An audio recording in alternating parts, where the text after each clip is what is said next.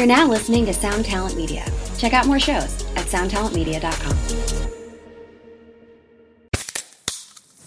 Hey, what's up, everyone? I'm Matt Migaki, the vocalist of Cryptopsy and the host of the Vox and Hops Metal Podcast, where I sit down with fellow metal musicians. We talk all about their lives and music while sharing killer craft beers. If you've ever wanted to sneak backstage and share a beer with one of your favorite musicians, well, Vox and Hops is the podcast for you. This week on the podcast, I had an amazing conversation with Morgan Lander and S.J. Jones about Kitty Pig. There is this episode and over 450 other ones to help you enjoy life, metal, and craft beer. So what are you waiting for? It's time to become a Vox and Hops head. Cheers!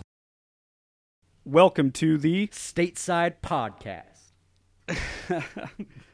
This week's guest is Alan Ashcraft. Ashcraft! He is the lead art design for Rise Records. Really interesting conversation. It's good to hear a different take on the music industry and how you can find your happy corner. A lot of good advice in it. A lot of good advice. Really good conversation. Ashcraft! Take it away, Andrew.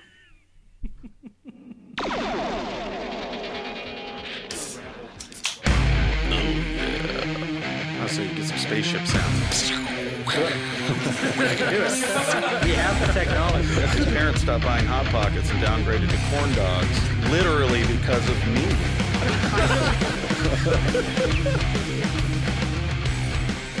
A kid has never even crossed my mind. Really? Never? I never want one still. My It parents. just happened. That's what everybody says, but You it's, say it like getting married too, Neil. Yep, I don't want to. It's not because I want to whore around or anything. You have a it's just, long-time girlfriend, right? No, not really. We're probably at like just under a year at this point. Yeah. Yeah, but I had a 7-year relationship, and then since then it hasn't been really longer than probably a year. Oh, okay, cool. I feel good about this one though. Love it. Yeah, so. Make sure we're up in it, up close to the mic. We going, Andrew? Cool. How's this? That's good. Is this good? Hi, Alan. Thanks for coming on the Stateside Podcast. Absolutely, we appreciate thank you for it. the invite. I haven't seen you in probably like 7 years. It's been a while. Well, no, because you were, and you're gonna feel really bad now. Uh-oh. You were at the studio when Fireside was in with Crummett. Oh, that's Yeah. right. Yep. So, Yep. I mean, we didn't Oh, hang good. out or anything at that point, Right. but And I was, Crummett kept me very busy. Exactly, I don't remember any of my time there. yeah, really. it was all It's just a blur. all the interactions were brief.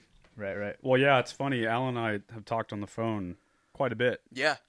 but this is probably the first time I've seen you in a couple of years at least. Yeah, it's been a while because Yeah. I missed Crummett's pool party over the summer. Right. Okay. And then any other function that he had. Yeah, in the they are last, pretty legendary. You got to make it next Yeah, year. I was at the two before amazing. that, and I don't remember it at all. Everyone else remembers and tells me the stories, but it was. Well, then I bad probably news. saw They're you pretty at a couple of those too, but I also Yeah. don't remember any of them. Yeah, So. they were brutal. Well, for the listeners, as it were, can you give a quick 2-minute bio of just who you are, where you come from, what you do at Rise? Yeah. Just kind of the quick story. I started playing drums in 2014. Did the high school band thing. Got in a serious band. Shortly, actually, did I say 2014? I don't think that's correct. My math is all Had it messed been up. before that, I yeah. started playing in 2005. You're a graphic Gotcha, designer, gotcha. not a I know. There we go. mathematician. Yeah. And then, the graphic design probably started then. Right. Yeah, and then just a bunch of just kind of silly bands, just trying to figure it out.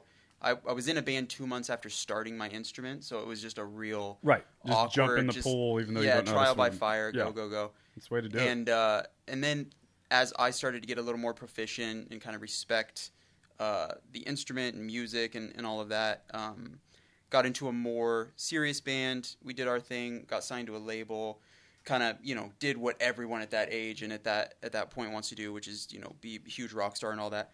And then the realities of, just the situation, touring, the industry, whatever, those kind of hit. You get tired of being broke. Right. And then I happened to pick up a craft in graphic design just out of necessity because my band needed some stuff. Yeah. And we were all, once again, broke, so we couldn't afford to pay a professional. And even if we had the money, we didn't. Where do you go for that? Right. So I kind of figured that out, and then did the music/design thing kind of in tandem for a while.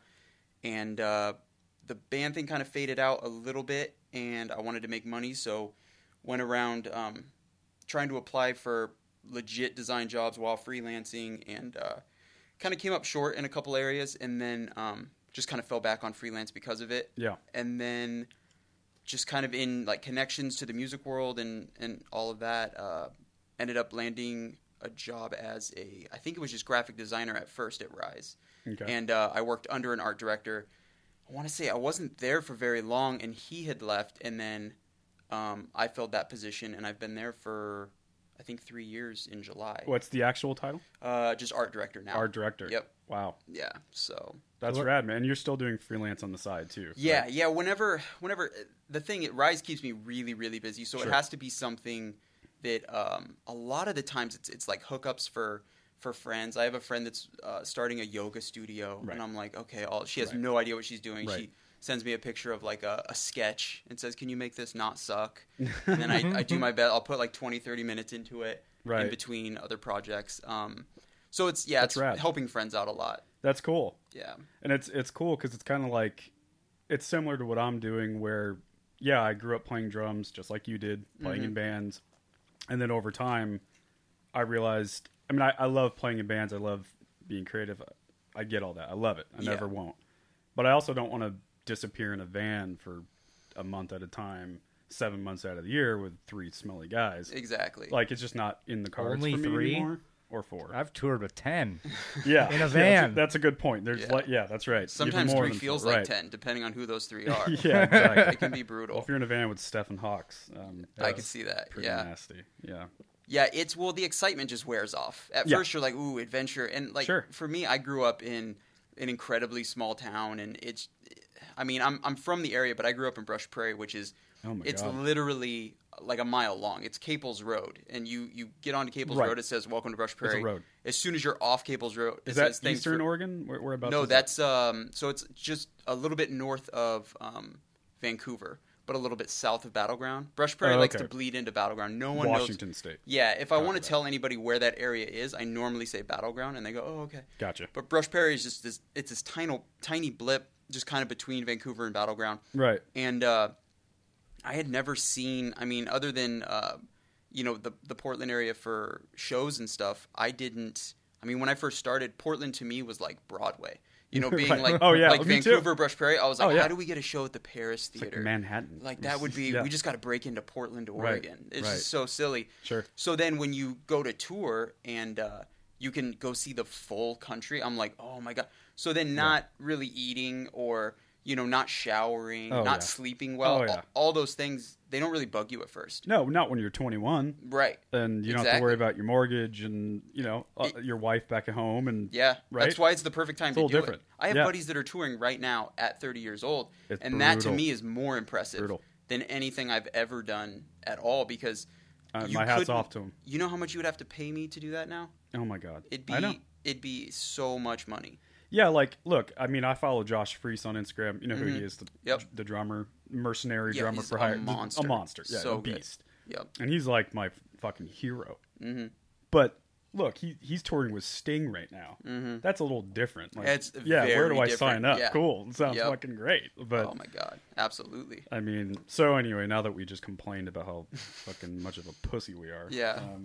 Everyone feel bad for us, all of our adventure Yeah. and excitement. But no, I love Seeing the world. and But I everything, love yeah. that story. I love that you're like, look, I love music. I love the industry. I love this corner of the world. How do I find my little pie? My piece of that pie. How do I Exactly. get involved without having to be, a smelly van guy for the rest of your life? Absolutely. That's why the great. Rise Records gig is so awesome, because before Rise, I remember, because I was a security officer at a community college for like 8 years. Oh wow. And it was a fantastic job in that I would show up, I'd get in a golf cart, I'd roll around a campus in it for like 4 to 5 hours, get paid way too much money per hour. Yeah. Like I was making more than Vancouver police at that point. Jesus. And not getting shot at and not dealing with Sure, of course. insane people.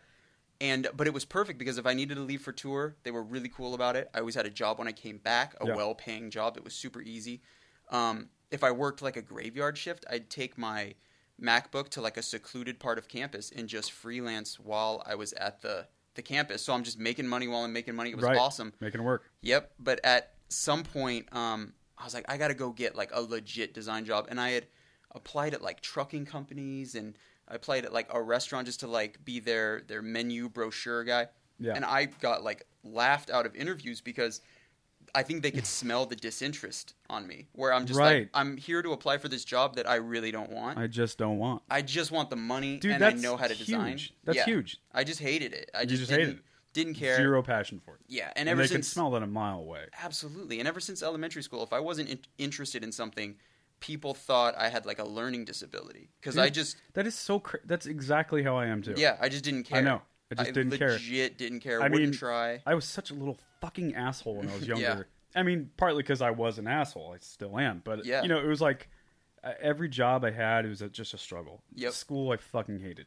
Exactly. And Until then you were told that you were a piece of shit because Yeah, of you were it. told you're a piece of When shit. in 'cause reality, you're if not you good at actually math and, get something that you're passionate about, you Yeah. fucking kill it. you and know? then, you know, then I'd cross the hall to the other side of high school and I go play in marching band, jazz band, and symphonic, and like, oh, there's James. Yeah. Oh, he actually likes that. Right? And it's like, 100%. you know, that whole personality and mentality has certainly crossed over in our adult life, obviously. Yeah, 100%. Because I was known, I mean, Jesus, in my, like 17, 18, well, I got expelled from my high school for just not showing up. Because I had my license at, I think, 17. Right. And I had this Ford Bronco that I still think about. It was a 94 Is Ford it a Bronco. white Ford Bronco? No, I wish. It was Not the black. O.J. Simpson It stuff? was black. It was the By the shit. way, he got released from prison, and we will talk about He that. did. Yeah, absolutely. I saw a little something on that this morning. My God. And I would, The juice is loose. since I had wheels, my mom and my stepdad that I lived with, they would go to work. So I was essentially home alone all day if I wanted to be. Right. So it was my own schedule. I would wake up. I would wait until noon. I would just play Tekken until noon. And then at noon, I was like, my friends are at lunch at school, which the school was, once again, small town. It was 500 yards, like, from my front door. So I'd hop in the car. I'd bomb up there. I'd shoot the shit with them for half an hour, and then I would leave. And that was, I did that, like, every day of senior year. And then one day, I no shit woke up, and I was like, yeah, I got to turn my life around, and I gotta be Start a going to student. school. Yeah. So I Right. go, and of course, on that day that I choose to turn my life around, I'm late. So I got to go and go to the office and go, I need a note because it's second period now. And they go, yeah, you're not in our system. Right. And I was like, why not? And they're like, you've been expelled. Like, you've missed too many days. It's April. Like, you should have turned your life around 3 years ago. Wow. This is way. So I was like, okay. And I got a job, like, within a week of that, I think, at, like, it was a terrible, I was putting together pressure washers for, like, $8 an hour. It was horrible, but Right. it was, for me, this, like, liberating moment of, like, okay, school's behind me. And I ended up getting my GED, and Right. everything's been fine since then because now I don't have to focus on, you know, my senior year we were coloring maps of country, like all of the states. They'd be like, okay, color every state a different color. Make sure you color the water blue. And I'm 17 years old, and I was like, this is a waste of my time. Just waste your time. I don't care about I don't this. care. And now it's just, what do you care about? Go chase that. Go Right. do that. And Right. Yeah. I'm just School- motivated all the time because of it. Yeah, school never made sense to me. I mean, Me there's neither. like I hated stuff it. like that, and there's like so much stuff that, like when I went to college, I went to Full Sail, and the very first day of orientation, the dude came out and was just like, "Forget everything you've ever learned up to this point. We're gonna Right. start over." Yep. It's Yeah. like- Well, it's- I mean, that's actually a really interesting thing. It's like, you know, because you always hear people say, follow your passions. Right. Well, that's not entirely accurate because it's No. your journey, your journey and my journey and everyone else here for that matter. It's a little bit different. It's like, yeah, follow your passion, but what's your skill set and your natural, what are you good at within Right. that passion, right? So if you were to just follow your passion, you'd be sitting here telling me you're a drummer in a band and you're, you know, stinking it up with a bunch of we'd be 40 playing guys in a Fallout, band. is Yeah. what we'd be doing. Exactly. Yeah. No, Yeah. what you did, you're like, oh, I got the skill set that's graphic design. I'm naturally gifted at that. Image-based stuff. Art design. I'm good at that. This is Yeah. how I get involved in my passion that is music as a whole.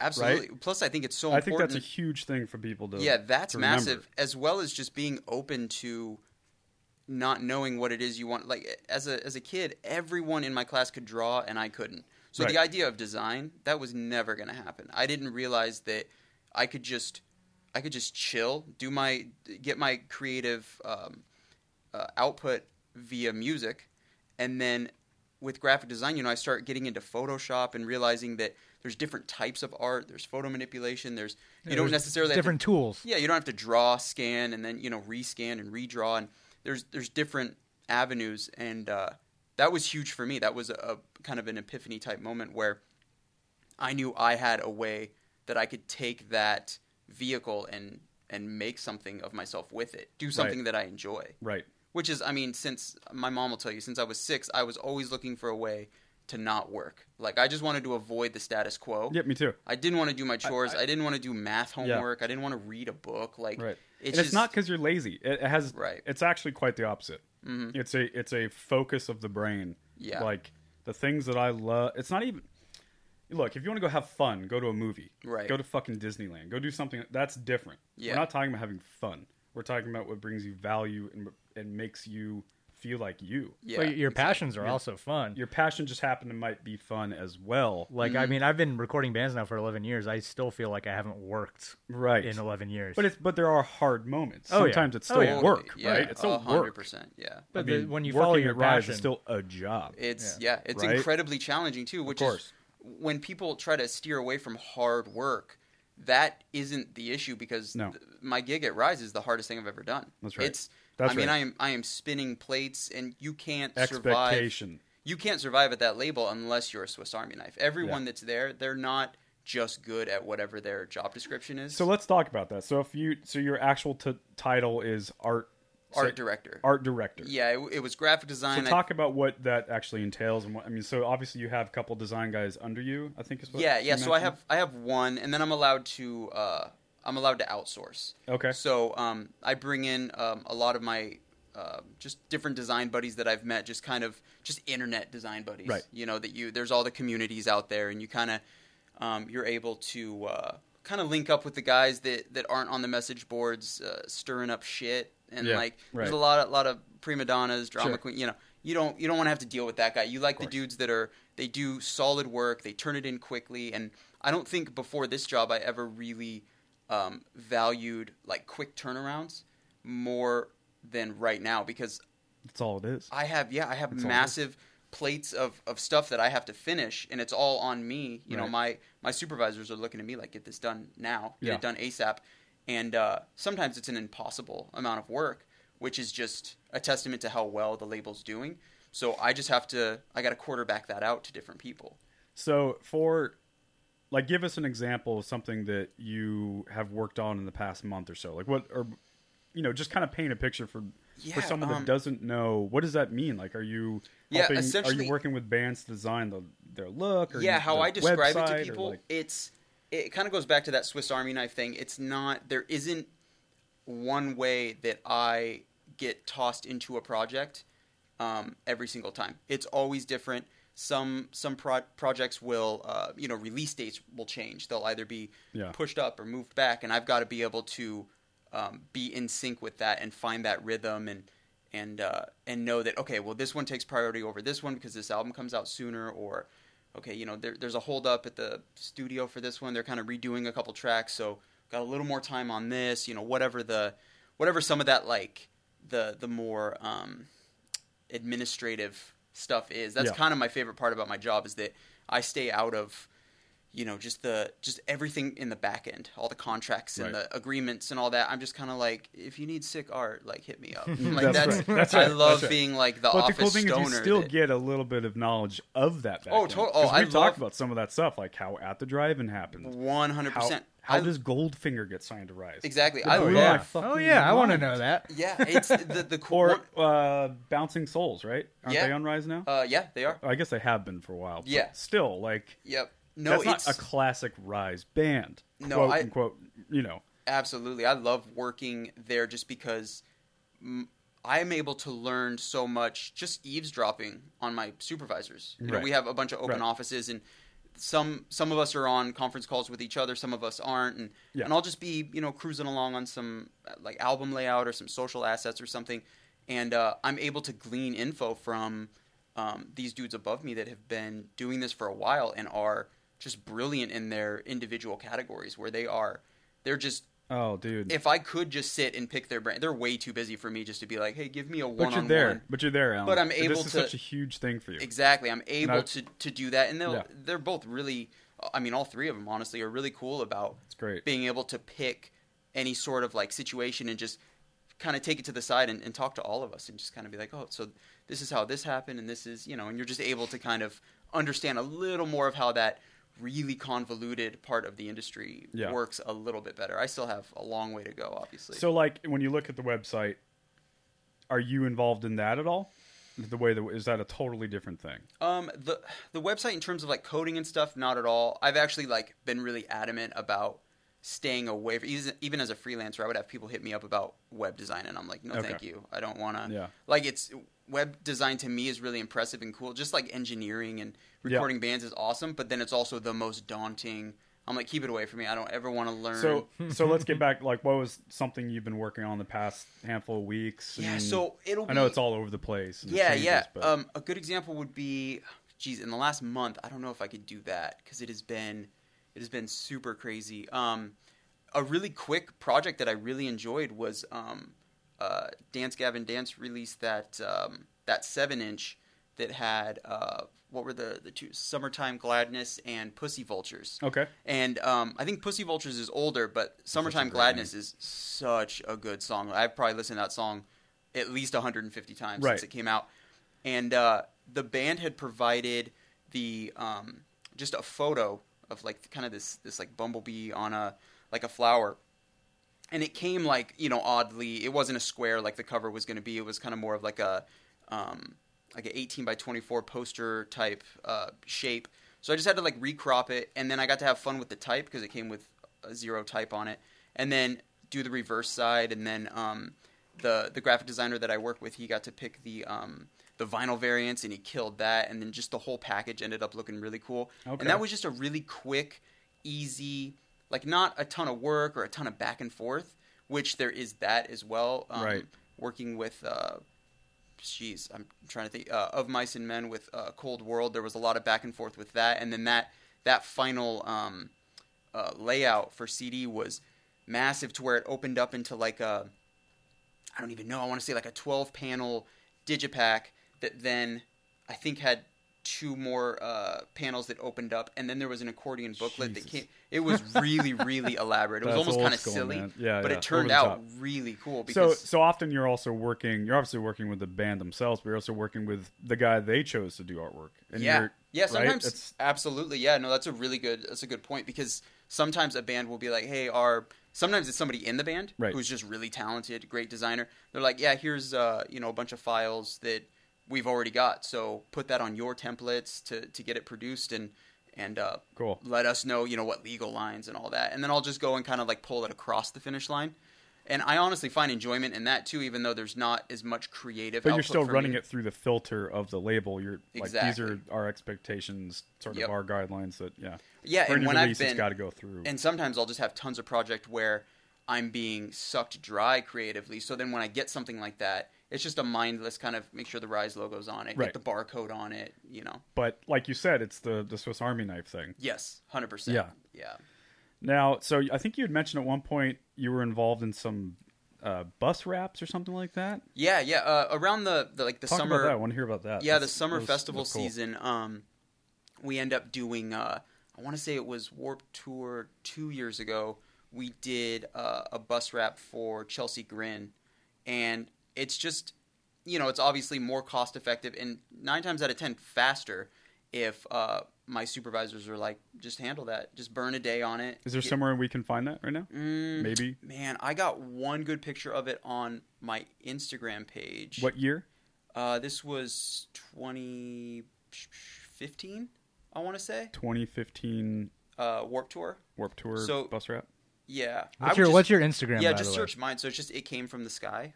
Just all one word. And then you shouldn't have to go back too far. Yeah, I'm just curious, but I remember. Well, the picture I got was actually not bad because I was back by the buses and stuff, and I was just like, I'm private. Oh, gosh. Andrew, follow him. Follow him, Andrew. Oh, then he'll prove it live on air. We'll get it. This is how we do this. Welcome to the Stateside Podcast, where we approve Instagram. Oh, and I'm on requests airplane live on mode. there. So I got to take it off airplane That's because you're a mode. pro. Look at this guy. Yeah. He turns his phone. Been My, there, Trying to be my fucking respectful. phone's not even on airplane mode. I don't even know where my phone is. This is why you get the job. Yeah. Good All right, man. boom. Approved. Refresh it. Now we can look at it. Yeah. Well, while that's happening, we can move on.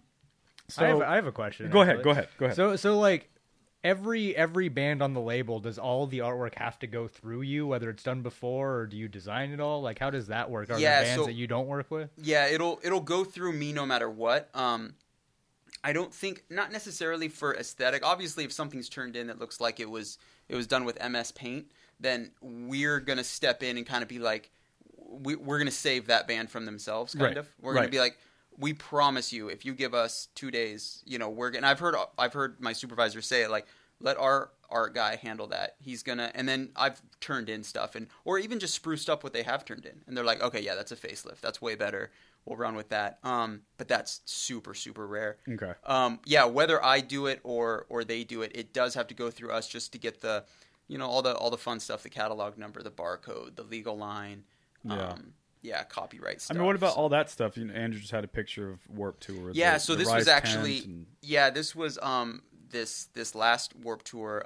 Rise's logo has always been rad, right? I know. I can't believe how timeless it is. I know. Always been the same. But everyone knows that. Yeah. Are. I love it. It was just it was time for us to re-up our tents, and we normally do a semi like that, at least in the 3 years that I've been there. And those are a pain just because it's such a massive file size. Oh my god! And I have a dope computer there too. It's a fantastic, but it wants to tap out every 2 seconds, and I have to save constantly because it just to move like that Goldfinger logo like 5 pixels down can take me like 30 seconds because it's just my computer catching up to the command. Yeah. But yeah, and then all of the album minis to the right of it, and dude, I'm gonna get a picture of that. That's fucking dope. It's a fun gig though because then you go to Warped and you see it, and it's cool to see. We have a running joke in the office that anytime I design something, only if it's huge like that, like something large format, then my mom wants to see it. She specifically told me, like, if it's an album cover, that's tiny and I don't care. Right. But if it's like bigger than my house, take a picture, let me see it. Like, only that to her is really cool. It's the funniest thing. It's so supportive, but also not at the same time. That's amazing. What year was that? Was that last? Yep. Yeah, that was last year. Maybe I shouldn't try to Instagram at the same time as doing a podcast. What do you guys think? Hey, man, whatever you want to do. What do the listeners think? Post your comments. Yeah, post your comments. Should James pay attention to the podcast? Okay, I have a couple. Neil, do you have more questions? No, I have I mean, a couple. yeah. Since you are a visual man, as it were, how important do you think visuals are? I mean, obviously, they've been important since Led Zeppelin and prior to that, and album covers, and it's part of a band's, I hate to use the word, but branding, right? Right, yeah. Now, how important do you think that is moving forward in 2017, where anyone has access to technology? I mean, this is the same conversation we have every day about, what's the difference between a real, actual tradesman producer and some kid that just got a Pro Tools rig and a couple microphones, like. Right.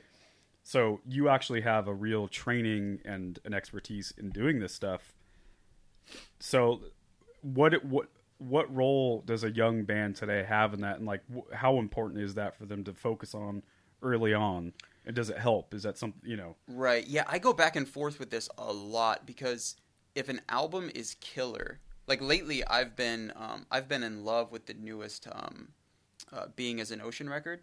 I like it. It's a huge departure from some of their stuff, which I wouldn't have considered myself a fan of theirs before this record. And I don't even know. I couldn't even tell you why I stumbled across this record. I'm honestly not a fan of the cover. Like if I just saw the cover, I wouldn't really care. As a designer, there's a lot I would do differently, but it's not terrible either. But that record is so fantastic that it makes me not care at all about the cover. Gotcha. But then there have been albums that the cover alone made me interested. Yeah. So it's kind of a non-answer, but well, what about as a whole, not just like the album cover, but bands that are aware of their appearance, they're aware of the way they put their best foot forward. Do they have a logo or not? Right. Do they have a logo or not? Are they putting stickers on every venue they go to. Yeah. Right? I mean, some of those bands, we all know who they are that are really good at that. And it really, I think it separates them from the punk rock ethic of just like, well, our music's going to speak for itself. Fuck you. Peace. We're out. I mean, that's cool. Yeah. Great. But, I think there's a lot in between there. Yeah. Ideally, I think that authenticity is going to be the best brand to have. I would agree. For me, I like that. If you're, just a dirty kind of like long-haired denim jacket, kind of, gross Portland rock band. Right. Then that's do that. If Embrace that's that. real, if that's real, then do that. Yeah, Like, I always like, correct me if I'm wrong because you do this for a living, but like, so the things that I like off to that point, what I tell the bands that I develop is like, yeah, if you're like a grungy Portland dirty band, don't have a bubblegum pop label, Right. or like a album art or logo or Embrace something. the darkness. And it's like Yep. and your comment about like stickers and flyers and stuff, like you said, that kind of stuff has to be attracting because like the whole point of doing that is to introduce people to your band that have not heard of you. Totally. And so if you're posting up this really boring flyer in a urinal of a venue, and it's like the people are going to have to take time out of their day. They're going to have to open up their phone. They're probably doing shit at the venue, hence why they're there. Yeah. They're going to have to look you up and have to remember your name. Like people are usually just look at that shit and just like, oh, more stickers. Yeah, 100%. Well, I mean, branding is huge in terms of, so authenticity, yes, but then to your point as well, consistency as well. Right. You're definitely going to want to stay consistent with, if you are that kind of grungy band, or if you are like more poppy, you're clean, you guys are all like well manicured, and then let your logo, your album artwork, even your form of promotion, like that gross gutter Portland band, I would love to see their flyers only around urinals. Yeah, exactly. Right. Where Like you put them is a factor. Absolutely. Yeah. Like keep it, because if it's on like the side of some fancy Portland hotel, that seems weird. That seems You're not going to be like exposing yourself to the right demographic to begin with, so to speak. But at the same time, that's also, we're kind of talking about physical promotion, where in the digital world that we're in now, that's kind of but then you can get into advertising on specific websites over other websites if you are that grungy band over that, and that's another thing that I'm kind of gleaning at Rise, is some of the I handle all of our print ads. So in doing that, I kind of work in tandem with one of my supervisors, and he's been really great about kind of showing me that certain bands are obviously going to work better in certain publications, and then on top of that, you're going to want to put kind of a focus on like we just started working with Juxtapose, which is like an art magazine.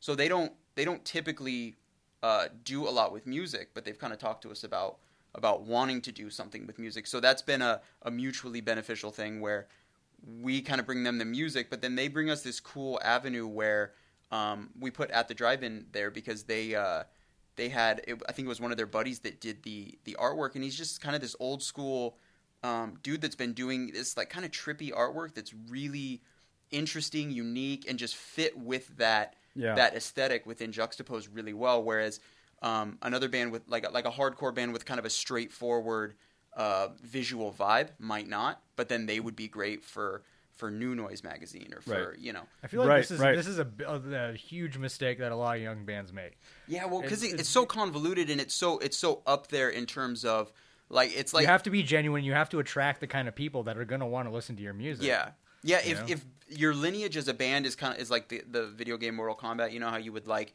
your first fight is like pretty easy, you get up there, and then like Goro is like level 10, or the mirror match is always number 9. Yeah. So that's where like some of this marketing and brand, that's so up there. When you're in your garage jamming, you're not like, so like, You're what not, magazine should we be in? Right, Like, right. Yeah, that's the second step. But I'm talking about beyond. just like when Sure. when you're a DIY band designing your own T-shirt or something. Exactly, yeah. Yeah. And there's tons of value there, too, in keeping in line with your brand, even when you are super DIY. And sometimes DIY is the brand. Yeah. The Right. fact that we refuse to not do it ourselves. So yeah, Right. like in that case, like my roommate Jason, he was in a Chin Up Rocky. Do you remember those guys from way back? I've definitely heard the name, yeah. Yeah, so they were huge DIY. They printed their own stickers, T-shirts, buttons. They did everything themselves. Wow. And so they even designed the artwork themselves. And so when they did the artwork, they didn't try to make it look like a 4 Year Strong or like a Rise Records kind of thing. They did that deliberately because consciously they knew that like, hey, we're a DIY band. Mm-hmm. Like, let's make and that's who they were. They didn't want to pretend. Yeah. They didn't want to present them, and a lot of bands make this mistake too, especially with photos. I feel like is like they'll take these classy, artsy photos, like make them look super legit, but in reality, they're just like that Portland grunge band you were talking about, and it's like you may attract like a 15-year-old girl or something and say, hey, this looks rad, but she's not gonna necessarily like it. She might, but you're attracting the wrong kind of person. Like if you're a DIY anti-establishment kind of dude, like everything you do should reflect that, and then the people that listen to you are going to respect you that much more because they have the same belief system you do. Yeah, well, I think some people think that if we are that grungy band, that you can't get professional visual shit and have a grungy look to it. Like if it's professional, it's always crispy and clean. I mean, come on, exactly. Yeah, I know. I mean, there are a lot of different aesthetics that are coming back that are that dirtier kind of old jazz LP cover where it's like, simple colorways, like very limited colorways, and you get that. It's a huge thing I'm seeing in terms of, because I'm a big texture guy. Like I love working with textures in Photoshop, and a huge thing going on right now is the vinyl, like the LP ring. Mm-hmm. Yeah. Using that like live texture. I love that the vinyl's back. Yeah, me too. It's so rad. Yeah, I'm totally guilty of being that guy that collects vinyl and doesn't own anything to play it on. But for me, it's just the artwork is bigger. You know what? Like, now that you made that point, like, I actually got a bunch of free vinyls from Craig a long time ago. Oh, that's awesome. And I have them still, but I don't have anything. We got to get Craig on the show. I know. Yeah, absolutely. You'll have to talk to him for us. Yeah, he's got stories. I'm sure he does. Yeah. We've met, but it's been so long. It would literally be a reintroduction at this point. Yeah, which would be fine. Yeah. That might be even better. Seems like a dope guy. So, let's see here. What else do I have for you? Yeah, so for the young bands out there, pay attention to what you're showing people. Mm-hmm. How you present yourself. Okay, well, that kind of leads into this kind of other question. What... I know this is a broad question and maybe impossible to answer, but what is a label like Rise? What are they looking for in a band these days? Does all that stuff that we just talked about come into play? Are they just wanting you to pay your fucking dues for a while, and we're gonna watch you at a bird's eye view, and we'll get to you when we can, or like? Yeah, I think that it's. I mean, definitely the paying your dues part is huge. Not really necessarily as like a, you got to have some miles on you to be considered cool enough. It's more, if you have miles on your band, we can be a little more sure that you've hit some of these marks we need you to get closer to that level of professionalism, so that you're not dealing with an individual or several individuals that are a little too green. Do you have a specific example you could give, or a couple? Not really. I think that just overall, I think social impact is huge. Are you, if you put something out into the ether socially, do people care? How many people care? And also a commitment thing. If we as a label, which is just a company, it's a bank. Yeah. If we're going to write a loan for you, right? Mm-hmm. If we're going to give you a loan, and we're going to commit our time and resources to you, are you going to be a safe investment? It's going to be safe. Are you going to fucking break up next month? Right. That's huge. I mean, see it. There's definitely a level of risk on the label's part. I know there always will be. When Across the Sun got signed by Metal Blade, that was a massive risk for them, because I think it was a 4-album deal, and we completed 1. And it's like, for them, it's just. Oh, I remember that. What did you bring me on the CDs that one time for Across the Sun? We were doing backing tracks or something? Yeah, I think we were trying to get because we wanted to have, because Sam, the guitarist, had tracked like rhythm and then lead, and we wanted rhythms to pop in, live front of house for when we were playing out, and then he would just do the leads over that. Gotcha. Anyway. So yeah, we needed help separating that. Gotcha. That's right. I remember. But yeah, that was for them. It was just, oh, so you guys are done? Okay, cool. And the other 3 albums just don't happen. So what happened to you after that then? What happened to the band? Yeah. It just kind of dissolved. I went off and kind of focused more on design. There was no like penalty or anything? Or? Oh, no. Not so far. Not that I know of. Huh. If there is, then I haven't paid that penalty. And I highly doubt anybody else. Well, I was just thinking of it, because a lot of bands I work with too, and I actually don't know the answer to this question, so you might be able to enlighten me. But so, like, a lot of bands are terrified of that. They get signed, they sign this contract or whatever the logistics are, and then they're afraid of the consequences if something like that were to happen. So in your case, you signed a 4-record deal and only one got done? Yep. Only one was completed. One was delivered, quote unquote. And then so you just had to pay what happened? We didn't pay for the other 3. I think anything that they've invested in us, they just recoup. Yeah, they're able to recoup through I actually just got a statement from them the other day, and I want to say a few years ago it would, because the final amount that we have to have sold in album sales until we start to get something. Right. That amount was like $5,000, and I think now it's like at $1,300 or something.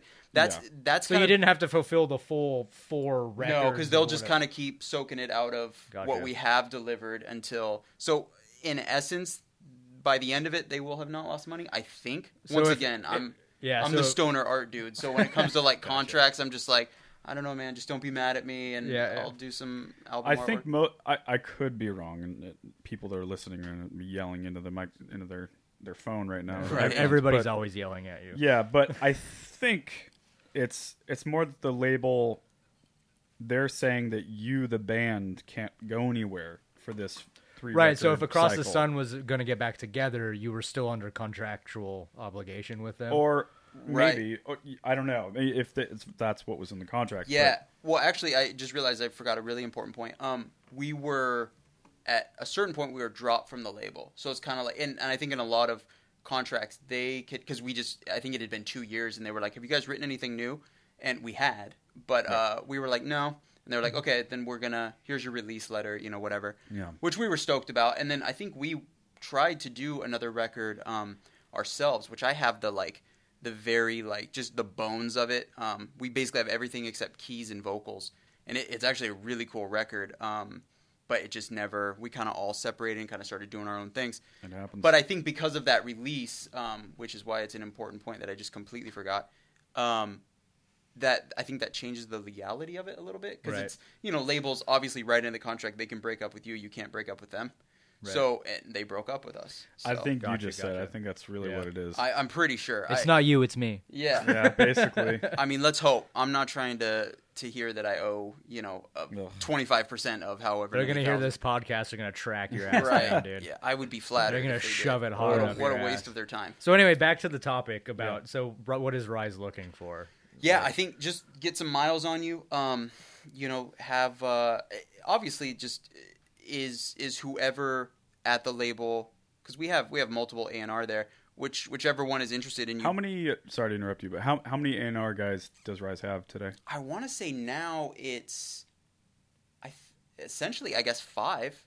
I want to say some are more aggressive in the A&R than others, but it's. I mean, Rise is also Swiss Army knife. It seems to me it's as evolving and breathing and totally, and as the dumb art guy, it would appear to me that Rise is so huge that people just kind of come to them and managers producers and just go, what do you think about this? And they're like, oh yeah, that'd be cool. Dude, it's been so fun to watch in the past handful of years. Yeah. I mean, at the drive-in, me and Andrew, I don't know, Neil, did you listen at the drive-in? Yeah. Okay. I mean, that was such a huge band for us growing up, and then subsequently the Mars Volta, but... Mm-hmm.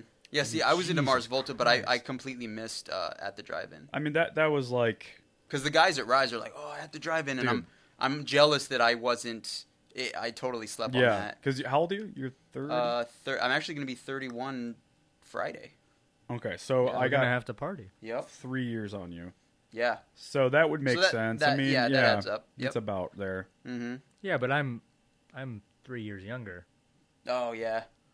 So... Well, and one of the A&R A&R guys, legendary bands are legendary. I mean, right? Yeah, 15-year-olds like at the they're going to resonate. For sure. Yep. I mean, a 15-year-old just found out about the Beatles today. It's crazy Who? how that happens. The Beatles? The Beatles? John Lennon? Like the insect, yeah. Yeah, I mean, so, like, off the point of the label thing for kids listening, but, like, so when I was in North Carolina starting that revival with Sean Milkey from Alisana, some of the things that we looked for specifically when we were thinking about signing bands was, one, are you self-sufficient? And by that I mean, Right. have you done tours on your own? Do you know how to book a show? Do you have any mode of transportation? Right. How long have you guys been a band? Like, and of course you want to hear the music, but with us it didn't necessarily, because I was also running a studio too. But you know, there's millions of people out there you can pay to get a record done. So like, we didn't care necessarily how it sounded. Like we signed a band off of like an iPhone recording, I think. So it's you know, it's the music, obviously. Are you a cool dude? Right. Like, Are you easy to work with? Yeah, like if you Can I like stand being around I can't tell you how many times Sean or I would get an email and it would be this kid who knew. It's so hard to describe, but he knew he needed to be professional and businesslike, but he didn't quite know how. Yeah. And so he would go overboard with it, and he just sounded like a prick. Right. And you know, so it's Ruins your shot. there's also bands too where the music wasn't that cool, but they were such cool dudes, we believed in them. Yeah. You know, so, and that's, you know, I don't know how Rise works, but at least for Revival, those were some of the key things. Like, we want to make sure that if we were going to put our money behind you, that you wouldn't fuck it up, basically. Like, you know how to tour. You've been on the road before. Absolutely. You're not going to, like, so many bands break up on their first tour. It's like, you're not going to break up. You know, do you have the work ethic? Yeah, good Because blue-collar work ethic. the most common misconception that I get with young bands is that when they get signed, their hard work is over. That's the right. label does that's everything when for it them. Fucking begins, brother. Yeah, that's where it begins. Like, you still got to hustle. That, like you put it, James. It's just a bank practically, and they have some resources to market you. And the funny thing about being in a band that has always blown me away is the whole, like, you know, this is a vacation from our life. And this is the time to get fucked up because everyone's watched too many movies and Motley Crue legendary stories and all this shit. It's like, if you have the audacity to assume that this is going to be your job, right? Yep. That you're going to expect people to take off a night of work, to pay for parking, to buy your ticket, to fucking get a babysitter, whatever it is. It and is then a business. That's right. And then you not take it serious. Yeah. That's insanity to me. What, you would never show up to your job drunk and not giving a fuck and just like, But it goes I'm into here. This Right. plays You would never do exactly. that. This plays exactly into Alan's point earlier when we first started about the passion thing that we were talking about. Yeah. So like you have to treat it seriously. It is a job, so to speak. It's not. So it is a job. But if you want it to be. But what my point is, it's a fun job. Yeah, Yeah. like Fun job. you will enjoy every moment of it, and like as long as you take it seriously. Like when you're on tour, I tell a lot of bands, keep track of your merch.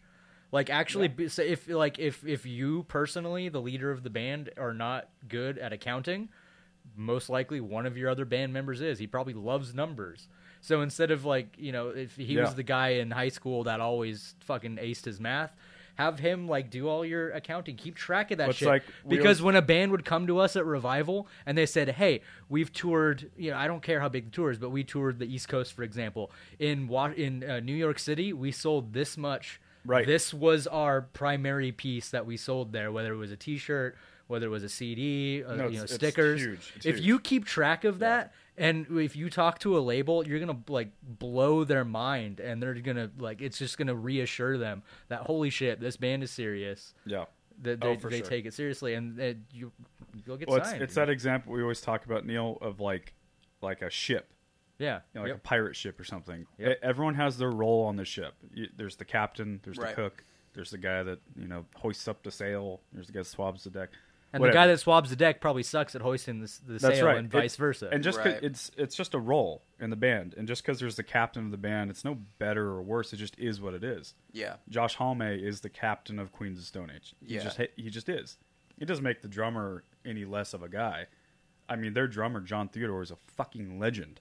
If you don't know who he is, get with it. But anyway, yeah. you know, like every band's got to have that Right, role, so- and they got to figure out: Absolutely. are you the money guy? Are you the visual guy? Are you Are you just really good at talking to people? yeah? Like, that's right. I mean, you Or are see, you just a good drummer? And if that's the case, shut up and drum. I'm Like, sure let you've us seen. do I'm, shit. I'm sure we've all seen, especially since the both of you are drummers. You've probably watched a band live and go, "That drummer is horrible. Why is he in the band for Yeah, so long?" that's right. He's probably giving something to the band He's that the adding rest some of them value. don't have. He's filling some sort of niche.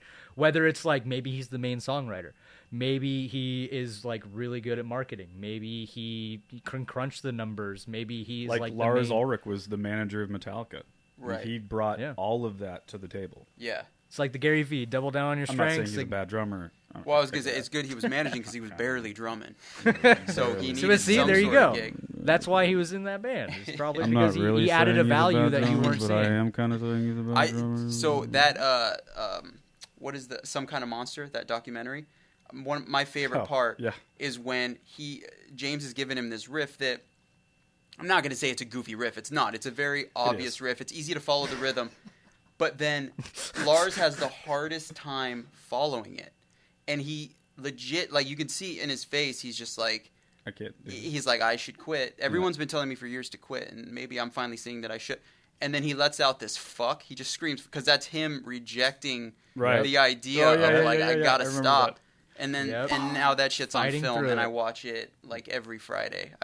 Just that documentary I've never is seen it, funny, but but just it's you also telling me legit. about it gave me goosebumps. It's so good. It is so good. goddamn good. And he's a millionaire, and he's like, and then it cuts to him selling paintings for $3 million a piece, and it's like, maybe I'm the idiot, and Lars knows what because I've been focusing on actually drumming, and he's got $3 million. There's a mindset that definitely goes behind the scenes for everything. Okay, so I have one more question for you. Okay. And then I'm gonna take a piss break. I'm gonna pee out of my big old dick, and then we'll come back and do a little current events. I was hoping you were going to say butthole.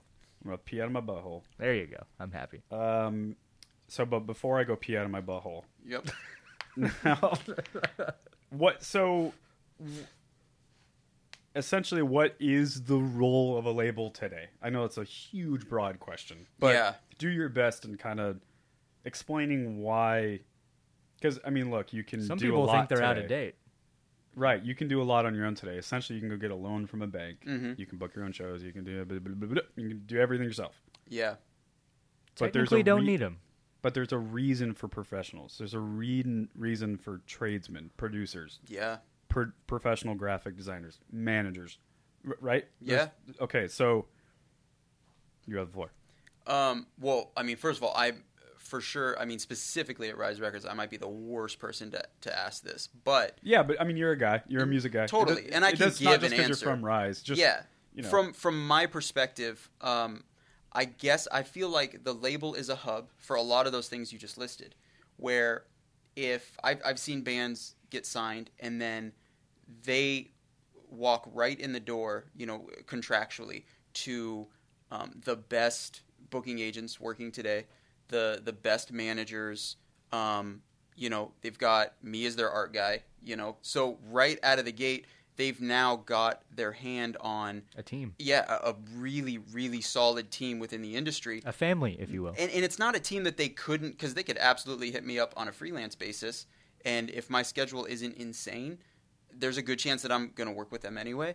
But I can't say the same for the booking agents and the managers and right. But those managers, those booking agents, those producers, they're all gonna listen a little better if one of the A&R guys from Rise is coming to them and saying, "Got this band." Okay, gotcha. Because they're gonna look at that and go, so it's you not guys just, signed that. It's part not of the just family. access. It's not just a Rolodex the label provides. It's it's like we always talk about, Neil. Family, creating a scene, creating a not an empire, but a thing, right? Yeah. An attractive. And the other things, it's like. The reason I represent the producers I represent is because it's much easier, for me to talk about how cool they are than for them to talk about how cool they are. Right. Right? It's going to come across a lot Do you really better. think I'm cool? I think you're really cool. Aww. But honestly, if I'm trying to negotiate rates for Neil or whoever it is, and I'm, you know, hey, I think he's a really good match for your band, it's the truth. Yeah, because you're coming to them as somebody who's invested in Neil. That's right. So they're like, well, if you've invested...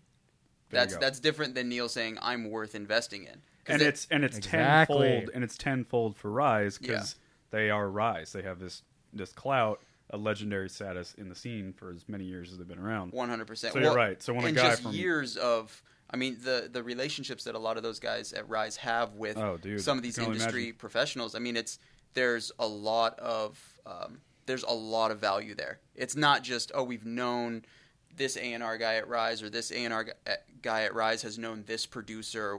Look like Chris Crummett. How long has Rise been?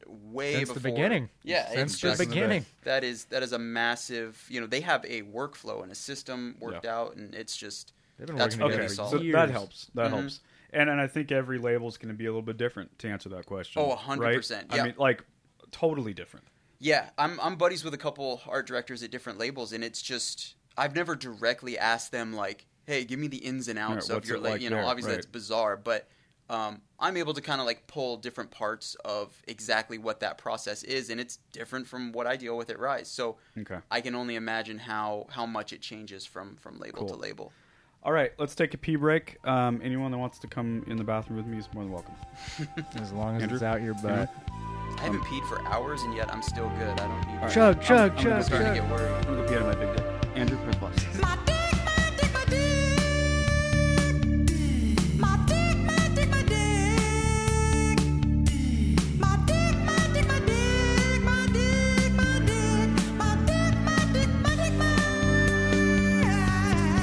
All right, that was a good pee break. We are back officially from the podcast. Alan got a little weird in the bathroom.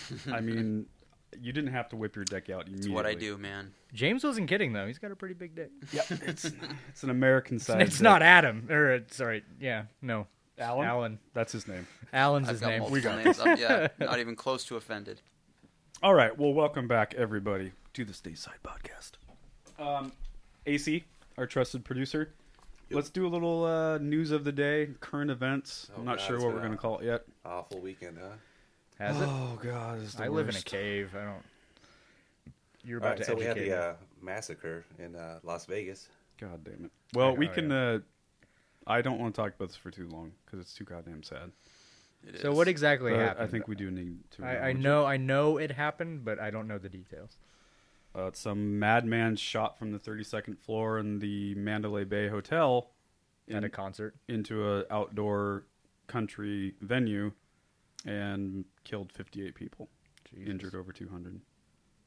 Was Fully he- automatic. Was he caught? Did he commit suicide? How did it When end? the SWAT, you can hear it. There's live recordings of the police and dispatch, and like the cop and his whole SWAT team up in the hallway of the hotel because they figured out where he was. Yeah, and they breached. Yep, and they're like, "Okay, everyone, we're gonna breach," and hear a loud explosion. They knock the door down, and he had already killed himself because they're fucking pussies. And anytime you throw, a rock at them, they kill themselves. Yeah, Because they're not there to fight, right? Right. If they were, then they would They're there to go say, out. "Be here at this time and place, and let's do this." They're there to go out with a bang, so to speak. Yeah, they're fucking pussies, and we don't mention their name.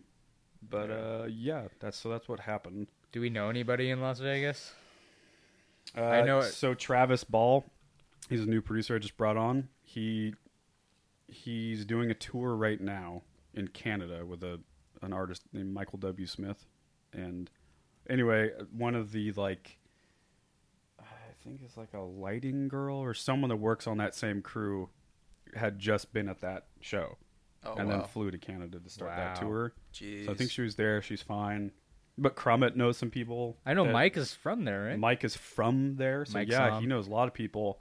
I mean, I haven't dug around enough, but we all collectively know stagehands and production people who Oh, yeah. tour. Yeah. I know people who tour with OK Go and all these EDM Bass Nectar and all that kind of shit. I mean, I know a lot of Union Teamster stagehand guys. Yeah. Because I used to do it. And so, I don't know. I checked in on Instagram. No one indicated otherwise. But, we're all connected to it. Probably closer than we know. Oh, absolutely. Like the Yeah. 7 degrees to Kevin Bacon Yep. thing, Yep. It's fucked, man. And when I woke up, so I stayed up late Sunday night working. And it was 1:30 that the news came out. Pretty late at night, at least when I heard it, rather. Right, because it happened at 10:30. Yep, showtime, concert time, late Yeah. in the evening, and anyway, I remember. I think I was texting Chris.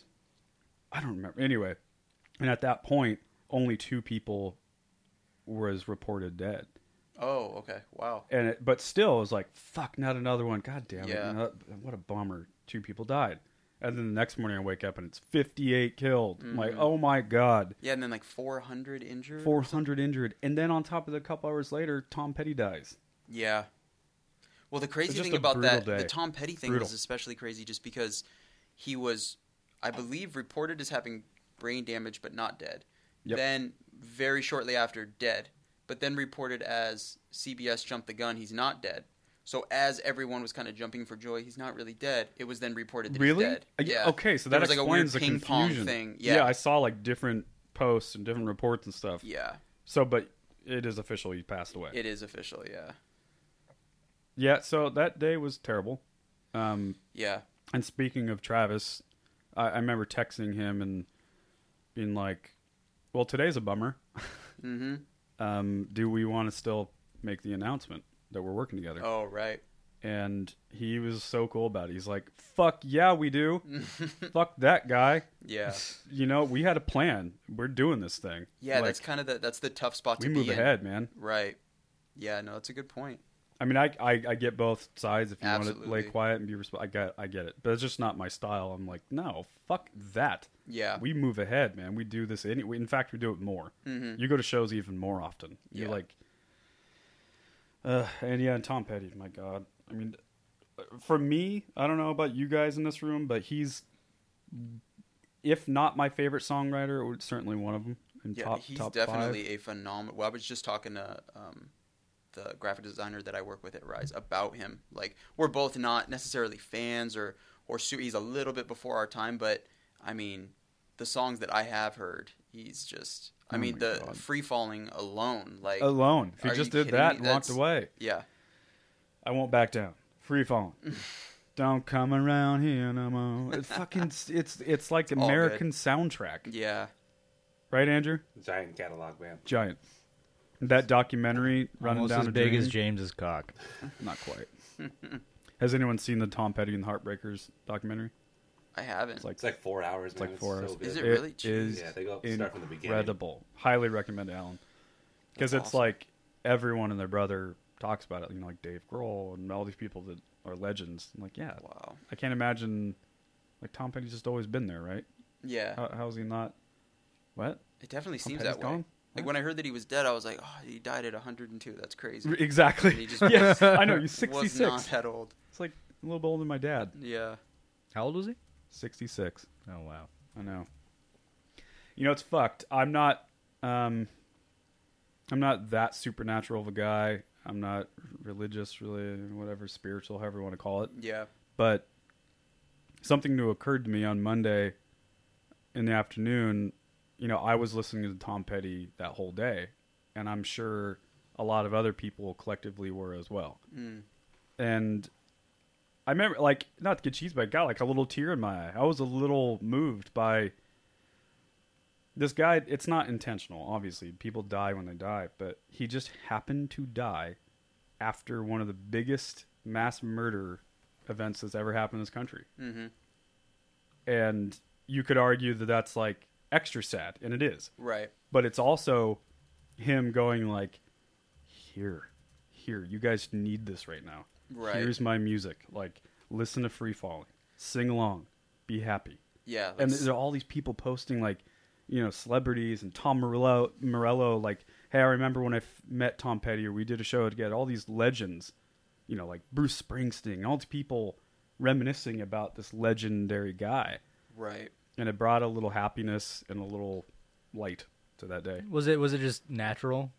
Is that It was how a he cardiac arrest. Yeah. died? Okay, so pretty much natural at that age. They found him in his... You want to look that up again, Andrew? The article of how he passed. From what I remember, it was a heart attack. They found him in his house. Yeah.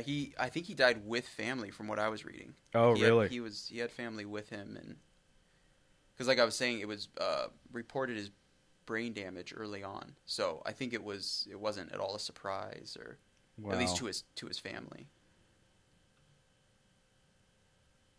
Tom Petty's death is under investigation. Oh boy. Something. Yeah. It's just fucked. It's so sad. But it happens. Even more reason that we have to change the world now. That's right. It's time. Yeah, and so, I mean, the shooting, all that stuff, it's just like, man, this is why you do these podcasts. Not to be, you know, Yeah. self-righteous about it, but this is why we move ahead and we create and we make music and we make love and we talk about each other's big dicks and we fart and we just, you know, have fun. Yeah. You Absolutely. know, God damn it. interesting fact to get off the somber note here. Yes, please. I have never actually farted in front of anyone. Get the fuck I have I'll never fart. done I've it. farted in front of you 5 times since I've been That's here. crazy. What are you talking about? Really? I know. Well, I got made fun of it by my best friends in high school as well, but I've just always been a Are very... you a gentleman? I would Are you a suppose. Southern gentleman? Suck it back Neil? in. What the fuck's Like going on? even You a like Georgia peach? yeah, like even to go to show to my character these days, when a band is in here, I walk outside before I do it. If I have to do it, I make a point That to is do a that. professional thing Dude, for yeah, you that's to do. legit. I don't know what it Dude, is. that is legit. Well, Yeah. okay, so That's how you get the big actually, rates and- I lied to you. I did it once in college, but it was beyond my control, and I can elaborate on that. Please do. Okay, so at Full Sail, I was diagnosed with ulcerative colitis. It's basically like Crohn's disease. Ugh. Only it's without going into the details. So anyway, before I was diagnosed, I was going through a lot of problems, and some like flatulence is one of those things I just couldn't control because it was so painful. I just had to let it out. Yeah. And when you're in a 4-hour lecture, and you got penalized for leaving at Full Sail. Oh wow. Yeah, like Full Sail. I can go a whole podcast about Full Sail. But so anyway, I'm in the middle of this class of about 350 kids, and I'm in so much pain I just have to let it out. The entire lecture room cleared out. The entire lecture room. And I was so embarrassed. I was so because I've never done it in front of people. I never do, and I was so fucking embarrassed. But because of the disorder, it smelled really bad. Yeah, like you were dying. Basically, my insides were rotting away. Is basically what it was happening. Do you not have that anymore? It's a lifetime illness. However, I'm in remission. Wow. So, but yeah, at that point in time, it was in the height of my flare up. It was before I was diagnosed, so I was to show you. 2 days later, I was rushed to the ER. Oh wow. Jesus. So you were like, yeah, you were. This at was the before peak. I was diagnosed and everything. So anyway, yeah, the whole 300 lecture room, the teachers included, we took a 35-minute long break because of my fart. So And I was super embarrassed. And but, they knew it was you? Yeah, you I were- told everybody because I was super embarrassed at first, but then I was like, that's you know what? legend. How many people on planet Earth have can say that they like cleared out an entire lecture room? Yeah, because so of a that fart? lecture room got you like at your ripest. Like Yeah. you were locked and loaded. Oh, yeah. Right. And they just I was ready for the picking. Oh man. I remember I used to wait tables, and particularly at McMenamins. If I love that place. listeners don't know, it's a local chain of restaurants and Yep. pubs, and Really nice. that's what you guys say. I have a different perspective. I would Right. imagine. I think yeah. it's a company ran by hippies pretending they're hippies, but they're not really. It's different when you work for them. Trust My me. experience has But always anyway. been very nice. That's fine. They're smelly, patchouli hippie fuckers. So But true. anyway, I was such an asshole that I used to love to, what do we call it? Like smoke bomb people, or what is that called when you fart and you walk? Oh, crop dusting. Crop dust. Thank Yeah. you. Crop I knew you dusting, yeah. said Yep. that. Yeah, so I crop dusted fuckers all the time. Like, excuse me, you know, I'm holding like 2 trays of shit, and like, can you bring some more ranch or another root beer? I'm like, I would love to. Got some coming up. Yeah. Peace out. Oh. What year was this? I don't know. I was young, early 2000s Okay. ish. That was before I started to bartend at the Crystal Ballroom, and see, that was okay. That's a music venue, you know. Yeah. That's fun. Mm-hmm. Owned by the same company, but Oh right. Yeah, that's true. they just try to do too much. Like, we're a venue, we're a brewery, Mm-hmm. we're a pub, we're a tater tot company. Yeah. What else is going on in the world? Anyway, yeah. What else is going on?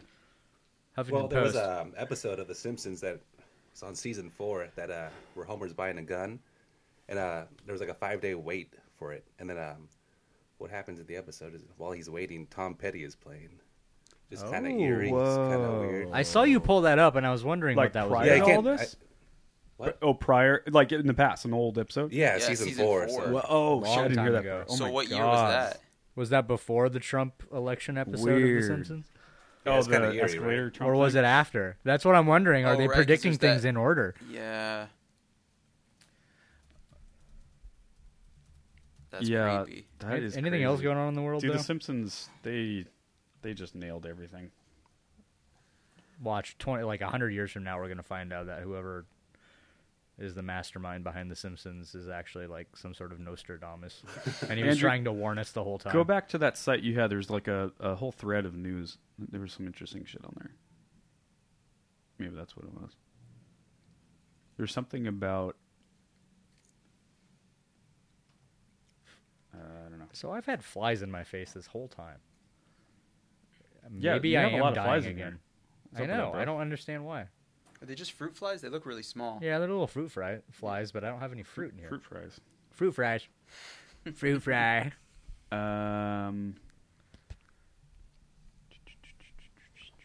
Trump was in Puerto Rico throwing out paper towels. That was Wait, what? pretty What ridiculous. does that mean? Paper Why was towels? he doing that? Why was he doing that? Is that like slang for something? No, literally throwing fucking paper towels. Just rolls of It's bounty. like, thanks for your help, Trump. What is he just soak up the floodwater? Like what? Yeah, I don't know. He's It's an still idiot. so surreal to me. Like Right? he is the president of the United States. I've been ignoring it.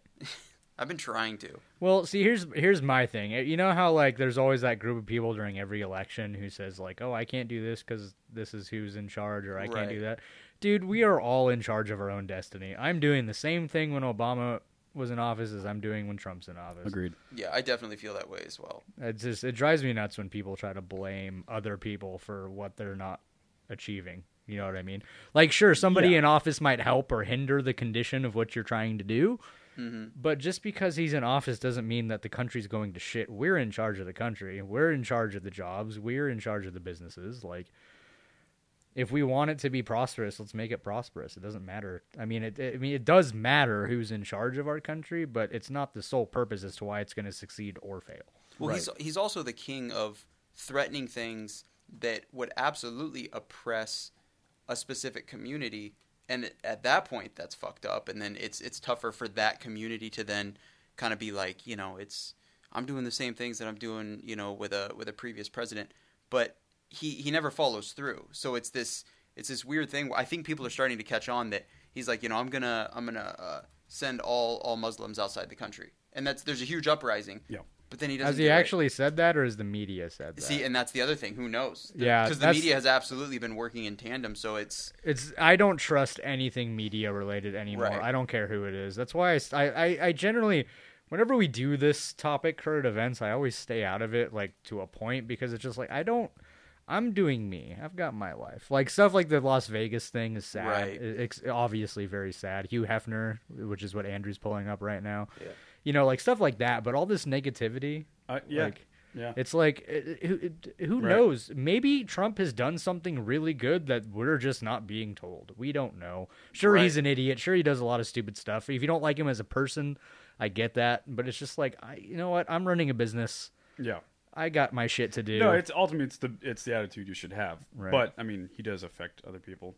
Of course. I mean, he's But- the leader of the free world. So speaking of negativity, Neil, since Hefner died, people are like losing their mind. You know, they're debating: was he the epitome of freedom and, you know, the American dream, or was epitome of he freedom. a fucking I don't know why I find that so like funny. a sexist?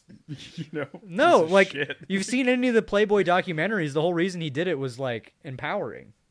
And it was a very positive thing, the whole Yeah. reason why he started Playboy. He just so happened to have fucking fun while doing it, which yeah, is what I we all personally dream, don't see right? anything wrong with it. I mean, he did a great job it is a little weird, but of potentially Just because it involves creating sex. the creepiest empire of all. Like, if you were to sketch out that empire, that's the creepiest thing of all time. But he did a great job of doing it in a non-creepy way. But why is Right. it creepy? That's well, my just point. the idea of it, Just I mean, because look it involves sex. at, right? Yeah, look at Larry Flint. Most people look If at it were that any dude. other business, he'd be up there with Steve Jobs. well, that's Right. the difference between Larry Flint and Hugh Hefner. You're right. It's like that's his name, right? Hugh Yeah. Hefner. Yep. Playboy was HH, as I like to call him when was I'm at the house. like, you know, classy nudes, Right. or classy quote, Right. with That's how it started, articles. yeah. Well, because Hunter the massive Thompson wrote difference for was Hustler was buttholes. yeah, it and would show fisting and asses and yeah. vaginas. Right. And, yeah. right. That was a huge, and that's, you know, then you can jump into how humans are bizarre about sexuality and their own body anatomy that we all have. Right, and- right. It's just a part. It is Yeah. weird. It's Well, that's super weird. That's something that a friend of mine in college actually taught me. He was from Europe, and he made the distinction that in America we view sex as, you know, like this weird kind of creepy, dirty kind of thing. In Europe, it's the opposite. Sex is like very standard. Yeah. Oh, Here, violence is very standard. Yeah. In Europe, violence is what gets banned. Yeah. Like, it's not the sex, because sex shows love. right. But violence is like hate towards another person. But in any of our movies, you know, they show violence like that, but anytime there's a sexual innuendo, the rating goes up by like 20-fold. Yeah. It's the opposite in Europe. Well, and that's the huge. It's hilarious because America has kind of dubbed, just because of Larry Flint being like, let's show, you know, vaginas and asses and all that. Everyone's like, oh, Hustler, that's Butthole magazine. Yeah. And then Playboy is like art.com. Like that is right, all because you're leaving out these like harmless. Yeah, it's not a big deal at all. At all. It's it shit is really that hopefully most of us are seeing often, you know, in the opposite sex or same sex or whatever it is. But then, you know, it's only okay behind closed doors. So this article, for the listeners, because this is an audio-based show, not visual, we're looking at a thing that says Jared Leto will play the Playboy mogul in Brett Ratner's planned project. What is the planned project? I would assume a movie. He's just playing like a Hugh biopic Hefner or something. The biopic already. God, that's crazy. That's a what? What do you? We think were about that? talking That's about a on the weird- break about how fast people adapt these fucking things. Right, Right. yeah. Sorry, make money. I mean, Yeah. I don't. That's one of those strange things. casting, Yeah. or maybe it's not. I don't know. One, I feel like we're not gonna. Oh, does it say it's gonna be through Amazon right there? Yeah, I don't No know. way. That's. I'd be interested in that, but I mean, I don't know. I'm not. Honestly, I loved Jared Leto in that movie Prefontaine that like no one's seen. Oh yeah. Oh, that movie. Did you see Dallas Buyers Club? I did not. It's incredible. I want to. That's on my list for sure. Dude, Still, I have a list of like he's a 100 beast, movies in the man. He's last so good. 2 years that I still need to watch. So it's a documentary on Hugh Hefner is what I'm gathering by reading this. Yeah, that This makes story of Hugh Hefner. Kind of Yeah. like they did the Silicon Valley one or whatever with Steve Jobs and Wozniak. And... Like a biopic, not Yeah. a documentary. But yeah. Yeah, It's that's what I yeah, mean. right, Sorry. right. Yeah, my it's bad. acted. You're Yeah, right. Right. Yep. Yep. A lot of good movies. I'd though. be curious to watch that. Again, I don't know what Hugh looked like in his younger years. Maybe he looked exactly like Jay Leto. Have you guys seen it? I've seen it twice. So have I, actually. Really? I saw it at a So drive-in then I theater. take it you love it. So I love it. So good. It's bizarre to me Perfect. that the hardest I've ever laughed in a theater was for it. For a horror movie. Really? Like, Well, it's yeah, not scary. It's a coming of age. It's like Stand Right. By Me. But those kids, there's a couple. I think it's Rich. Is the he's the one with the Yeah, huge the glasses. mouth kid. Holy shit! So he's got funny. he's got a couple lines that are so good. And then Dude, watch the, out for that kid. He's going to be Absolutely. something else. Yeah, it was so phenomenal. And when I saw it, so my very first drive-in experience ever was recently, and it was for it, but it was a double feature. And before it was Ferris Bueller's Day Off. Oh, I love you so much. It was the most bizarre my hero. coupling, but I loved it. But it's kind of not. Yeah, That's what's weird about it. it's true. At It's the like same time, John Hughes, like Yeah. feel good. It was good. I loved it. I've heard a Me lot too. of complaints Loved for the new one, which I understand, but I don't fully support. I I love love it. the new Pennywise. I Me too. loved. I'm right on board. And then what's hilarious is that because I saw it with my girlfriend, and then right after that we went home and watched the original It. Just fuck it. Another 3-hour It's movie. a Let's little do dated. it. It's unbelievable how kind of just in comparison how awful it is. Yeah. Oh yeah. Like, and oh, it- The old or the new we one? Literally, The old one. couldn't Oh. agree more on this. Like the Yeah. writing, like not. I'm not It's- saying like the effects are dated. Of course. So the they're new dated, one's of better course. than the old one. That's usually not the case. Just in Way better. Yeah, in terms of like the character development, the writing. More accurate It's to the based movie. off the The same book. Stephen King book, right? Yep. Yep. So where did they take the creative license to make it different? They essentially, so it's kind of more of a prequel. I don't think I'm spoiling anything by saying No. this. It's more of a It's a prequel valid where question though. Yeah. yeah, where It is the a prequel. original kind of jumps back and forth between present day and their adults, and then the horrifying things they went through as kids. Right. The new I've seen one, the old one, but not the new The one. new one is all kids. So Just them as essentially, kids. yeah, essentially where the new one ends, the old one begins. Oh. That makes sense. It's all just the Interesting. kids' version of the story. Which Interesting. is just Yeah, as a it's great, viewer, man. it made So that means the second one would assume it's going to be that same cast, but as adults, right? right. Yeah.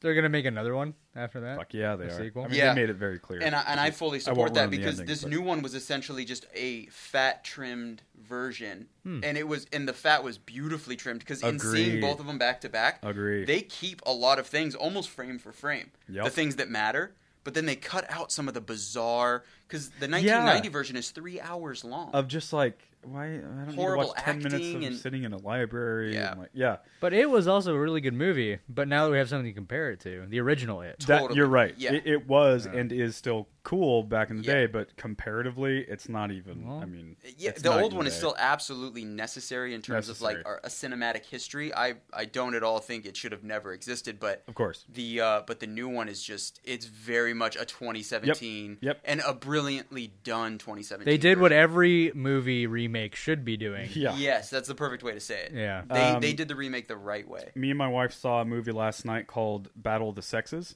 Have you heard about this? I have heard about it. Andrew, can you pull that up, pretty please? And thank you. Don't encourage him. It's awesome, dude. It's a true story about what's her fucking name? She was a tennis player, Billie Jean something. Is not my lover. King? Billie Jean King. There you go. Yep, Billie Jean King. She was a female tennis player in the early 70s, and she was one of the first ones to stand up and demand that women were paid equal to men. And wow. Dude, she was so ahead of her time. Just fucking badass chick. And anyway, Steve Carell plays like a dated tennis champ on the men's side of the world Who's opposed. Who starts hearing about her, like talking about women's liberation, women's equality, and I won't ruin some stuff, but there is like some LGBT rights advocate stuff in there too with her. And so anyway, and it's a true story, so I'm not ruining anything. It's just fucking right. history. Yeah, you could Wikipedia this. But yeah, so anyway, he challenges her to a tournament. Oh wow. And so then it's like dubbed man versus woman battle of the this happened. Media friendly. Like an arena full of people for this one tennis match. Dude, it's phenomenal. It's really well done. That's cool. Yeah, I'll check that out. Emma Stone plays Billie Jean King. It was really great, man. I really highly recommend it. It was quite a surprise, actually. Oh yeah, keep that up. Showtime's for it. I gotta watch it. Go back to that real fast. Lloyd Center. So you still haven't seen it? No, I Dude, deliberately. I'll go with you, man. I deliberately don't watch new movies because I want to hear opinions first. I rarely, you know me. Yeah, I do. I'm down here in this cave Consume for any pop culture. 99% of my life. I'll probably be dead down here, and no one will know I'm dead for probably a year and a half. That's the saddest thing I've ever heard. It actually makes me excited because it does because I know I'm getting shit done. There you go. That's why Oh, boy. positivity, law of attraction. 9:25 tonight. Do it. Do it. All right, Lloyd Center it is. There you go. There we go. How much is a movie ticket these days?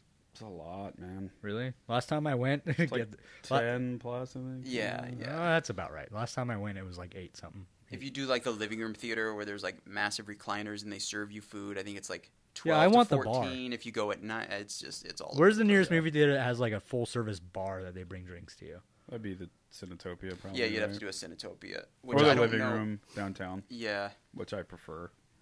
It's always busy, though. Yeah, I mean, tons of good movies. I mean, there's no excuse to not. I mean, and TV shows are on fire. Game of Thrones, yeah. fucking Narcos, like. Curb just premiered. Oh, I still haven't. Did oh you watch my the first God. episode, Yeah, Andrew? yeah. I haven't Is it good? seen it either. Really? Yeah. Fucking thank great. God. Are you a It's fan always of that, good. Alan? Huge fan. Okay. Yeah. Good. Have you guys good. seen Long Shot, which has Larry David in it? No. So no. it's a I've seen guy. that, yeah. Oh my! I had to watch it because I've been looking forward to it for a month. Is it a movie? Yeah, it's like a quick documentary. I think it's like 45 minutes, 50 minutes long.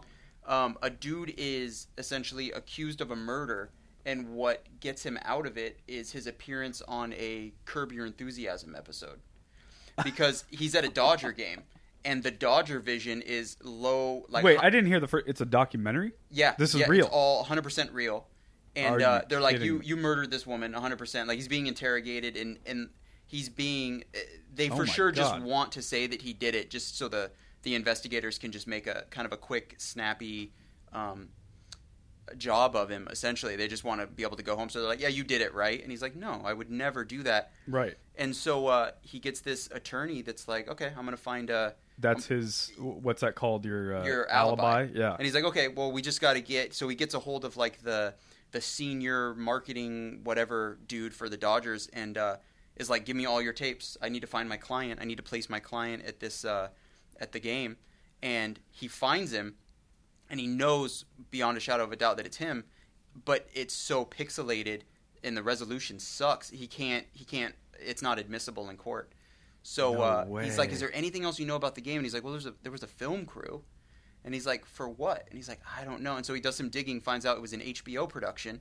For Curb. Calls HBO and says, does this make sense? And the receptionist is going through their schedule for that year, which was years prior to this phone call. Right. She goes, yeah, it was an episode of Curb Your Enthusiasm. That's incredible. Which leads him to the producer. And then I'm not even going to say the rest because that alone doesn't exonerate him. But what happens after that is even crazier. Is this an HBO documentary? It's Netflix. Dude, I'm watching that tonight. It's fantastic. It's only 45 minutes. It's one of the best things I've ever seen. That sounds rad. Yeah. It's already pulled up. Is that a trailer? Yep. Turn that shit up, Drew. Or I guess you can't, can you? Not yet. Oh. We'll get there. We get do that shit not out have later. the technology Sorry, yet audience. in the podcast. It's great, though. Long shot. Okay. Available now. What else is going on? Have you watched any other good stuff or any... I loved content? Ozark. I smashed through I Ozark. started it and I liked it. Yep. I got to keep going. I absolutely loved it. And it's really hard, kind of back to what Neil and I were talking about before the podcast with video games. I used to be a huge gamer, just do not have the time for it now. And TV shows are kind of in that same zone. Yeah. To get me hooked on a TV show is borderline impossible these days. Me too. And Ozark did it. Okay. Like, I'm also just a huge I'm a huge fan of what is his name? The main guy in it. The actor? Yeah. Jason Bateman? Jason Bateman, yeah. Okay, so are you Arrested Development guy? Huge, yeah. Oh, fuck yeah. Love it. Yep. You're like my new best friend. Yeah. Did we just become best friends? I honestly, I was... I also enjoyed Arrested Development. I guess this is the Stateside Podcast with James and Alan Ashcraft. Oh. I'm just going to go masturbate now. Feels like enjoy the house. But yeah, watch Ozark. Just smash through it. It's so good. It's set up for a second season, and I love it. That's awesome, man. I can't wait. Yeah, I'll definitely check that out. I hear Narcos is just fucking rad. I watched the first half or something ish. Yep. Yeah, Don't Narcos really remember it. That's all the rage at the office too. Everyone there is watching it. Andrew, what have you been up to, man? Any good shows? Any good things? Bands, stuff? Playing music, man. Getting ready for my show October 21st at The No with Vibrase. Fuck yeah. So Andrew is also a drummer. Oh, nice. Yeah, he's a good drummer. I've been wanting to check out the No for a while. That's like just a tiny just joint. reopened a while ago. Yeah. Oh, New okay. place. Yeah, It used to be the Blackbird way back when, right there on Sandy. Oh, okay. So Down the street from the Tonic. Oh, okay. This is the Tonic again. Yep. Yeah, that's right. The Christ. Tonic is the Tonic again. Yeah, I need to check that place out again too. Yeah, dude.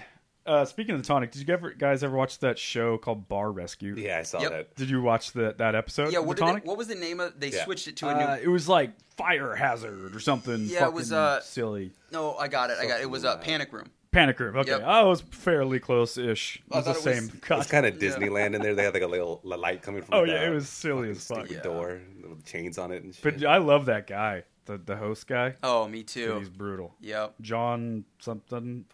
Yeah, I cannot remember. John his name. Badass should be his name. Yep. Yeah, he's a bit. Neil, you like Bar Rescue, right? What? Neil's off mic. I'm off the mic! I guess that's a yes. Hold on. I'll answer your question. Just give me a moment. Sorry, I was masturbating. We're talking about Bar Rescue. Oh yeah, Okay. no, dude. Like I keep telling you, we talk about Gary Vee a lot. My favorite episode on the Gary Vee show was with the Bar Rescue guy. I forget his name. I feel like an asshole, but Can you look that up, AC? It's What's John. John. See it. Nope. John. if people listening have not heard of Gary Vee, James and I are huge fans. Have you heard, Alan, of Gary Vee? Yeah, Vaynerchuk. Absolutely. Yeah. Oh, yeah. really? Huge. Yeah. God, you Everybody listening is required to go to YouTube or Instagram, wherever, and look up Gary Vaynerchuk. Yeah. Yes, He's next level. Highly recommend. James Gary and Vee. I are huge fans of Gary Vaynerchuk. What's his fucking name? Still can't find it, huh? Oh, John Taffer. There it is.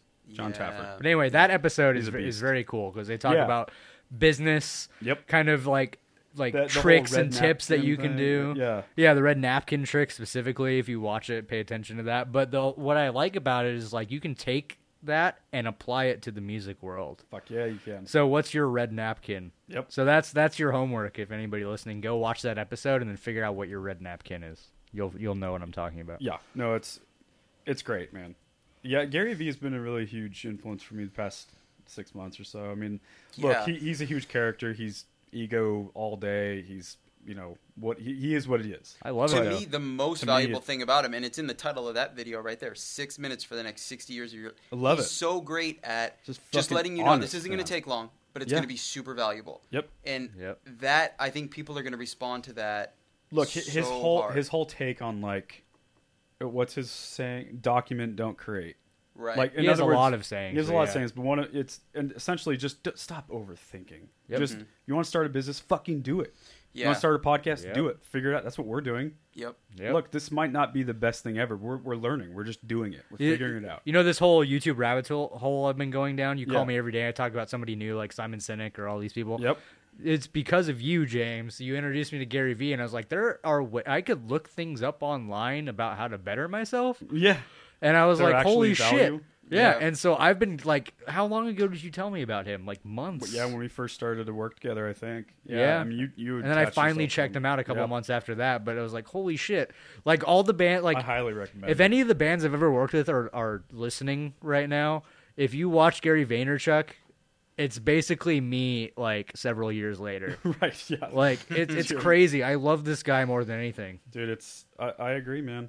I've been doing him, but he does it better than I do. Well, and I like that it's just like everyone, whether it's a company, you're making socks, or you're making lollipops, or you're a band, or you're a label, or you're a management company. Or Playboy Mansion. Doesn't matter what it is. You have to be your own media agency. Yeah. You have to promote. In 2017 with 2000 Instagram, and this is Yeah, the whole you podcast don't conversation. have to, but yeah. it's just. I mean, look, everyone exists on their phone, and you have to get people's attention. And you It's don't one need of the a reasons we started the podcast. I Yeah. want people to know we exist. I want to talk about what we're doing. That Stateside is a service. We represent producers, and we're here to work. Like we're here to change the industry, basically. yeah, we're here to make our own drop in the Like- bucket and do our thing. And Yeah. so, like, yeah, he's just been a huge influence Yeah. for sure. But that's it's a little tidbit. But yeah, like, in 2017, this goes into the label thing we were talking about earlier. Why do you need them? Like if like the family thing that Alan pointed out, that's clutch. But at the same time, if you're a DIY band, you don't want a label because there's a lot of people out there that don't. Yeah. You there's literally something wrong like the Gary Vee. I give all credit to Gary Vee because I learned all this from him. But like Facebook is the new MSNBC. Like Instagram is the new Yes. CNN. Yes. Like these are media outlets. Like, Yes. yeah, like I love that. I believe that 10 years from now, because a lot of my generation does not watch TV. Right. 10 years from now, there isn't going to be a CNN or a Dude, Fox. no, or you're absolutely right. And it's the phone is it's our TV. Instagram, right? it's Yep. Facebook, it's all this 100%. stuff. Like I'm Yep. terrible at at the social media, How but did I you understand guys- the importance How'd of you it. guys hear about the Vegas shooting? Weirdly Instagram. enough, I actually did hear it on TV, which is incredibly God damn it, rare for Alan, me. You're ruining I'm my sorry, whole yeah. point. But see, he knows it's rare. Yeah. But yeah, Super rare. that's true. Yeah. This No, is it's our rare. generation. Yeah. Like you're a little bit older, I'm a little bit younger, you're in the middle of us. And it's spanning that far already. That's right. Yeah. Our children are what the fuck is CNN? Oh, dude, yeah. What? You Yeah. TV? You You used to have waited you, used, for a time to watch your show and you couldn't record it, and if you weren't there at that time, you missed it. you had to What rent the a fuck are you box to talking watch about? it. You had to plug it into your wall. It's crazy. Yeah, so anyway, so like and now is the time to get on it. Like you preach this to me, James, all the time, and I'm terrible at it. I need to get better at it. But it's the Gary Vee thing again. Like 10 years from now, you're going to wish you started your own YouTube channel kind of idea. Yeah. Yeah. Because pretty I- soon people are going to start charging. And the thing is, like, don't For overthink YouTube it. names. Again, like, Yeah, one of just the do things it. I love that he brings up is, like, what is your, focus on your strengths, not your weaknesses. Yep. And so what is your thing? Is it Yeah. is it written word? Are you a writer? Is it image? Are you are you good on camera? Are you the guy in the band an that's good at audio guy? numbers? Yeah. And so for me, I'm a chatty Cathy. I love talking. And Yeah. talking has always been my thing. Gift of gab. I'm a communicator. Yeah, you So- flap your mouth quite a bit. Yeah, I talk. I'm a talker. That's And why so, I like you, though. let's just talk into a microphone. Yeah. Let's start a Yep. thing, and that thing's called a podcast. That's how it started. You and I were talking on the I phone know. for hours at a And time. we're like, Yeah. we might as well just start recording this. And we kept For like, fuck's sake. remember that Gary Vee episode? And you're like, oh, remember that Gary Vee? Yep. And then we were just like, oh, yeah, blah, blah, blah, blah. Yeah. And the next thing you know, it's like 2 hours later. And I'm like, fuck, I need to go eat or something. But Yeah, yeah, it's like, why not we absolutely. just record it? Yep. So I mean, it doesn't have to be a YouTube. It doesn't have to be a podcast. It doesn't have to be a blog. But find the one you like. Find the one thing you are good at and do it. Yep. And yeah, a huge thing with Gary Vee, for me, something that resonated huge with me was not waiting for something to be perfect. Just be fast. Yes. With it. Speed. Yes. Like, get it out quickly. Don't get it out perfectly. Yes. Because I am the king of it's not ready yet. It's not ready. Perfection. It's gonna be perfect. Yep. And then The what lighting's not happens? good. It never comes out. Then it'll never. Yep. No matter what it is, it just Or never you miss comes the deadline and you get a fucking rap anyway. Yep. And then it still comes out not as good as you out. want. Yep. And the other thing, like, it's to that speed conversation. That is really applied to macro versus micro. Mm-hmm. Like in the micro, it's all about speed. Yeah. Like day to day, just get shit done, do things all day, quickly, like pump it out. Yep. But on a macro, like take a step back, bird's eye view. What's my goal? What's my vision? Right. Am I still on track? Who do I want to work with? You know, where am I in 5 years? So all of that stuff. So the Simon Sinek guy that I keep telling you about, who you need to check out. I will. He made an interesting, I guess you'd call it a metaphor. But anyway, he's like, humans, if you have a clear direction, humans can do remarkable things, but if you don't have a clear direction, they get obsessed with the route. And the example that he gave was, if you're standing in this room, for example, and you're standing in a corner, and I tell you to walk from that corner to that corner in a straight line, Right. you'll start walking. And then I put a chair in front of you. Right. You walk around the chair. Right. But if I were to tell you, if you were standing in that corner, I said, walk in a straight line somewhere, and you're like, where do you want me to go? It's like, I don't know, anywhere. You're smart. Figure it out. And so you start walking in an arbitrary direction, and then I put a chair in front of you. You come to a grinding halt. Right. So if that's off your point, if you have a destination, we as human beings can get there. But if you're walking with kind of not clear about where you're trying to go, Right. any obstacle in your way is going to stop you at a grinding halt. Yeah. Or if once you leave for that destination and you just have an expectation that 0 chairs are going to be in your way. Yep. I think That's a good advantage. I like that's that. a problem That's with a lot of people is that, I need to, even with a podcast, I need to start a podcast. Right. And it could very well be as easy as I need to start it. Start it. Then maybe you run into a producer issue. First person you call to be a producer, I'm busy with it. Okay, that's an obstacle. Now Right. you got to call a second guy. Right. You know, or you don't have a venue. So now do you rent out this studio space or do you – and there's going to be all these little chairs that you have to – and I do honestly think some people fool themselves into thinking it's that easy. Right. Just start a podcast. Right. And then they hit that first obstacle and they go, fuck this. Well, Yeah. that's because they don't have a clear destination in mind. What are you trying to achieve? Or they're with just what you're trying overthinking to up do? front. They're Yeah. trying to figure out all those chairs and obstacles in the way That's prior another to way, yep. starting. Yep. You can think of some. Like it's probably a good idea to be like, okay, we need the mics, we need this, we need Andrew, we need the mix, whatever. You come up with all that stuff ahead of time, and how do you upload to iTunes? We got to You learn prepare how to as best as you can, to the best Yeah. you can. but when you have the clear destination, Yeah. the chairs don't matter. I always use this example. When I actually got hired to bartend at the Crystal Ballroom, which is a almost 2,000 capacity venue. I had never bartended a day in my life. I got the job through a friend kind of thing, a hookup. I had waited tables for the same Bill Gates company. didn't have an OS. Yeah, and so basically, like, I started my first night. It was a sold out show, as busy as the venue could possibly get, and I was put at the busiest bar in the venue. Not just the busiest bar, but the busiest point at the venue. Right. And my manager did that on purpose. He's like, "All right, good luck, Just trial by fire. peace." Yep. Like, I've never even, and I Figure it learned out. to bartend in 24 hours. Like, Yep. legitimately was like, this is imprinted in my brain now. Lemon drop, margarita, fucking cosmopolitan. I'm so thankful for that night. It was brutal, kind of sucked. It was really stressful. You probably hated him at the time. I hated him. I was really embarrassed. It was like the worst, but god damn it, I'm so thankful for that experience. Yeah, people need that. Get Yeah, put man. into an uncomfortable because Fuck yeah. it's so uncomfortable to show you who you are to yourself. So sometimes you need Yep. that outside person yeah. to make you do that. That's no, right. you're going to do because you would never just elect to put yourself in that situation. Everybody doubts No. themselves more than they actually I think I are. would Yeah. more today. Not to Right. pat myself in the back, but Right. since I'm a little bit wiser and I've been through that. But you you wouldn't be this much wiser if it wasn't for that. That's right. Right. Yeah. Amen. That's the whole idea. Yeah.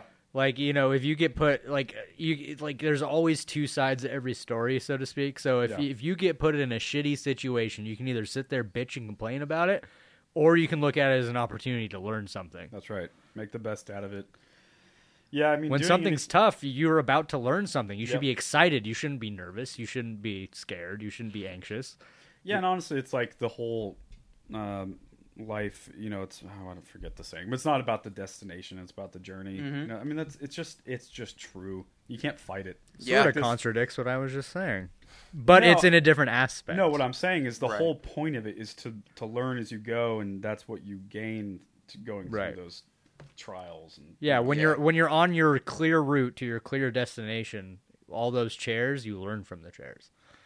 That's Yes, kind of what that yes. means from my analogy. Yeah, I mean, you're right. You want to pick the destination. You want to have a clear path of where you're going. I was joking. That But should I be the know what first you were stateside podcast shirt is learn from the chairs. I love it. That's your guys' first slogan. He's gonna Learn design from the it. chairs. Out Maybe of that's the name of context this makes There you go. podcast. zero sense. Just makes you guys sound like psychopaths. Yeah. Learn from the chairs. What the- Well, what was that that big YouTube sensation with the gecko and the dude tripping on acid? Oh, Not yeah, my chair, not my problem. Oh, Yeah. yeah. Yep. Not my chair. That's what I say. Dude, that shit was so weird. Dude, man. that's the context for our shirt now. I heard that was actually not true. He wasn't There actually it is. tripping on acid. I don't care. It's See, you hilarious. never That know. it was a comic. That's It was the a guy beauty of just it. being funny. See, either story is fantastic. The other story's hilarious. This fucking It's one of the video. funny, and that's like early YouTube. I know. Dude, I binged on this. Dude, this was a fad so amongst my fucking friend funny. group for like months. I'm all about his bitchy posture Yeah. with his. Whoever Not my did the chair, not my animation was problem, that's what genius. I It's say. so good. Stilst. Now back to Alan. Do you do any animation stuff like that? Do you do I any video don't. stuff? No. When a music video comes in or is thought about, do you have any hand in Nope, that's not me. The other designer had just out of necessity picked up After Effects, but he's such a quick learner. He was just like, "Yeah, dude, I'll figure this out." Just like it was like an errand, like run into the bank. Like, "Yeah, let me go. I'll just." And now he's knocking out listening videos and Yeah. and just all these cool little video edits and stuff. I've always wanted to get into it, but it's hard to discipline myself to say no to a few projects to open up the time Right. to get into After Effects or Premiere or whatever. Yeah, you had talked about it early on in the podcast, but how often are you working on the side, your independent stuff? I know you're pretty selective because you don't have a lot. 40-hour a week type of job at Yeah, I Rise? mean, there have been days that are 16-hour days, Sure. and 10 of them were at Rise. The for music sure. industry is not Right. 9 to 5. Yeah, no, it's insane. Right. It just comes down to if I get hit up for something that's I was hit up to do merchandise for Wu-Tang Clan, and I was like, I'm just not going to say no to that, you know. And What does that mean? Talk about that. yeah, it's usually just it's if it's not their label, then it's some sort of like a merchandiser. Designers love working for merchandisers because you get what's called a kill fee. So just to submit, you know, Kill fee. Yeah, what is that? yeah, I they wish I might could so they say might that. say like the band wants to see We should you know adopt it. 4 designs. So you submit 4 designs and you get 50% of the money for each of those. So if the full approval is $300 per design, you get $150 for everything you submit, whether it's approved or not. Then if it's approved, you get the remaining $150, or you What's get the the benefit remaining- of that? Is that your design So there? yeah. So Oh, that's you dope. you essentially get money right out of the gate. So that up, Andrew. like One if Neil hit me up for merch and he's like, I want 3 designs, I send him 3. He pays me $150 for each of the 3 designs. So But what's the $150 incentive to me for doing that? You know, honestly, I was talking to a designer buddy of mine yesterday, and there's kind of nothing. I think it's a level of professionalism where it's like, these are the big leagues, and we're only asking you to do it because we know your work is good. And one of the benefits of working with us Gotcha. is that you get this kill fee. Because That's they're- really cool. They're working at that point. If you're working with a merchandiser We don't like see that in the producer industry. No, not at all. You don't see that in a lot of industries. We should try to figure out how to adapt that. Yeah, it's nice because for somebody like me that just literally doesn't have the time to submit stuff in hopes that it gets approved, and then therefore I hope that I get paid. That's like a producer doing a free test mix. Yeah, like I just couldn't possibly do that right now. I could have, 5 years ago. Right. So for me to say yes to that, I have to get that kill fee, and I think that's the same with tons of designers. And that's what you call it, a kill fee. Yeah, it's a kill fee, submission fee. So like you submit 3 designs in this scenario, you get paid $150 each. Yep. And then you get a call that's like, "Hey, we picked yours," and another $150 shows up. Correct. Now, what's the incentive to, like, if they just get everybody to send it in for $150, they use one and not tell the guy? Well, yeah, that would be illegal because you have a contract with them typically. Gotcha. That states that that's not the case. Since Andrew has it pulled up, did you do anything on the issues record? Yeah, I did the whole layout. I love that. Yeah, I didn't do It's this so this clean. painting. They supplied that painting. It was actually a full. I had to cut it out. There's actually a whole other chunk. Oh, gotcha. But we just gorgeous. thought it looked good, kind of isolated against white, and then go like a gold foil for the logo. Yeah. Yeah, did that full for LP and CD. Now those, like Crummett and the bands and all that, they get those Billboard charting plaques. Do you have any design in those? No, I think the company that supplies those designs those. Oh, okay, As but far as I they know. take the artwork that somebody like correct, you has yeah. done, and okay, Yeah, gotcha. they'll take print files and stuff and do their thing with those. Gotcha. For those of you listening, us producers sometimes get plaques too. I know. want a I plaque. wish designers would get them. We Yeah, definitely really. deserve them less, but if there was ever an extra one floating around, I'm not mad at Are it. there? You know how they have like the less. Grammys and the Emmys and all that stuff? Is there any sort of graphic design awards? Well, it's funny you ask because there was talk of me being submitted. We did submit of Mice and Men Cold World for album artwork of the year. The Grammy Association. Really? Yeah, the Grammy Andrew, Association can you pull that up, came to Rise, or we were given the opportunity to submit to the Grammy. I don't know how it worked, but there was talk of it, and it just didn't happen. And if it would have, I wouldn't have even have cared if I won, because just being able to. So there is such a thing, though. Yeah, album art, because I think it went to I don't know how you say the band name, Bon Iver. Oh yeah, Iver. Bon Bon Iver, Iver, yeah. I believe it went to that designer, which is very. But yours didn't get submitted. No, didn't get. So didn't yours get would've- nominated. Oh, okay. It was submitted. We ended up Okay. sending them physical copies, and That's pretty cool. but I mean, it's I saw the nominees and they're all mind. What was the record? Sure. Art. What was the album? Andrew's looking it up. It was Of Mice and Men Cold World. Cold World. I want to see this. That was the one with the crazy booklet you were talking about. Yep. Yeah, Yeah. and I collaborated with this super old Italian sculptor, and he was Oh, wow. he was almost that's really impossible gorgeous. to get a hold of on the phone because I had to call his art gallery, and when they answered, Whoa, look at that. the person was speaking Italian, Right. so I just had to say Robert Custerli, contact, and just trying to use like broken English essentially. Now, And whose idea was it? Why was the band's idea to get in touch with that guy? Yeah, Tino, the drummer for the band, he sent us some example images and was just like, "This is badass. Like we should work with this." So I went through his whole portfolio, and I was So like, you took the initiative to actually contact the guy himself. yes, yeah. Once they Holy liked shit. him, I was like, well, I'm not just gonna like rip his stuff, or let me get a hold of him and I'll get the high res. This is that family you were talking about earlier. exactly, yeah. So I was like, all right, let me. Taking that kind of initiative, that's fucking rad. Yeah, because I feel like if I was Is that a picture of a sculpture? Is that what you said? Yeah. So those are real people that he. I want to say he paints them That is to look like fucking badass. sculptures, and then he treats them a little bit in Photoshop, and then I took those images, treated those myself. I cut them out because they had a background, cut them out and kind of like fitted them, and there's just a full layout with I think 3 different sculptures that are all like kind of creepy and cool. It's killer, man. Yeah, it was a really intense project, but it turned out really awesome. So you guys are working still out of Beaverton, right? Yeah. Yep, we're still there. What time you have to typically get there?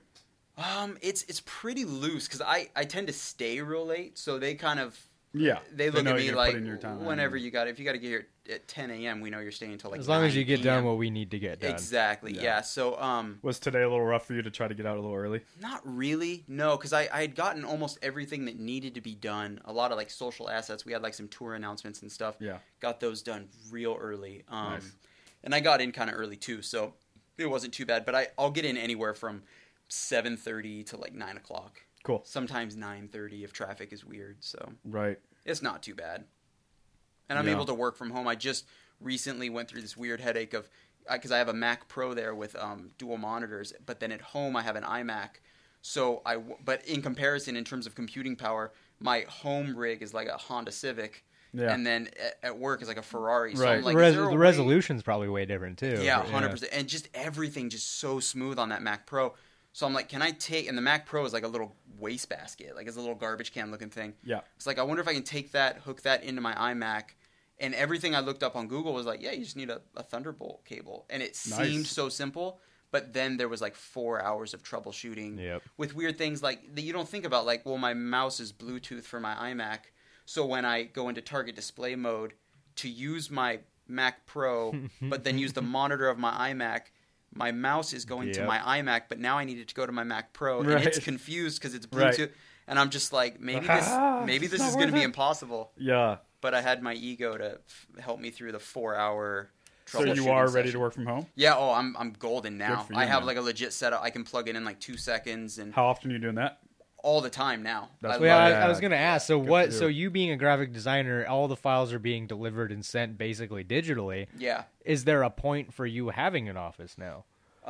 I mean, yeah, just company being there. I would say I 100% could work from home all the time, but there is something to be said, and I highly value that face-to-face time with my coworkers. Absolutely. In terms of, I love sitting with supervisors and being like, all right, explain exactly what you need, and then go. There's nothing that makes up for that, right? Yeah. And they're just like, it obviously is better for them to know that I'm there. I'm not just getting a check, but I'm a ghost. Yeah, eating Cheetos. Right. Yeah. And I also just love everyone I work with, so it's just so easy to like. It legitimately 9 times out of 10 feels like I'm showing up to like some private clubhouse that me and all my friends have, but we're also just cranking out work stuff.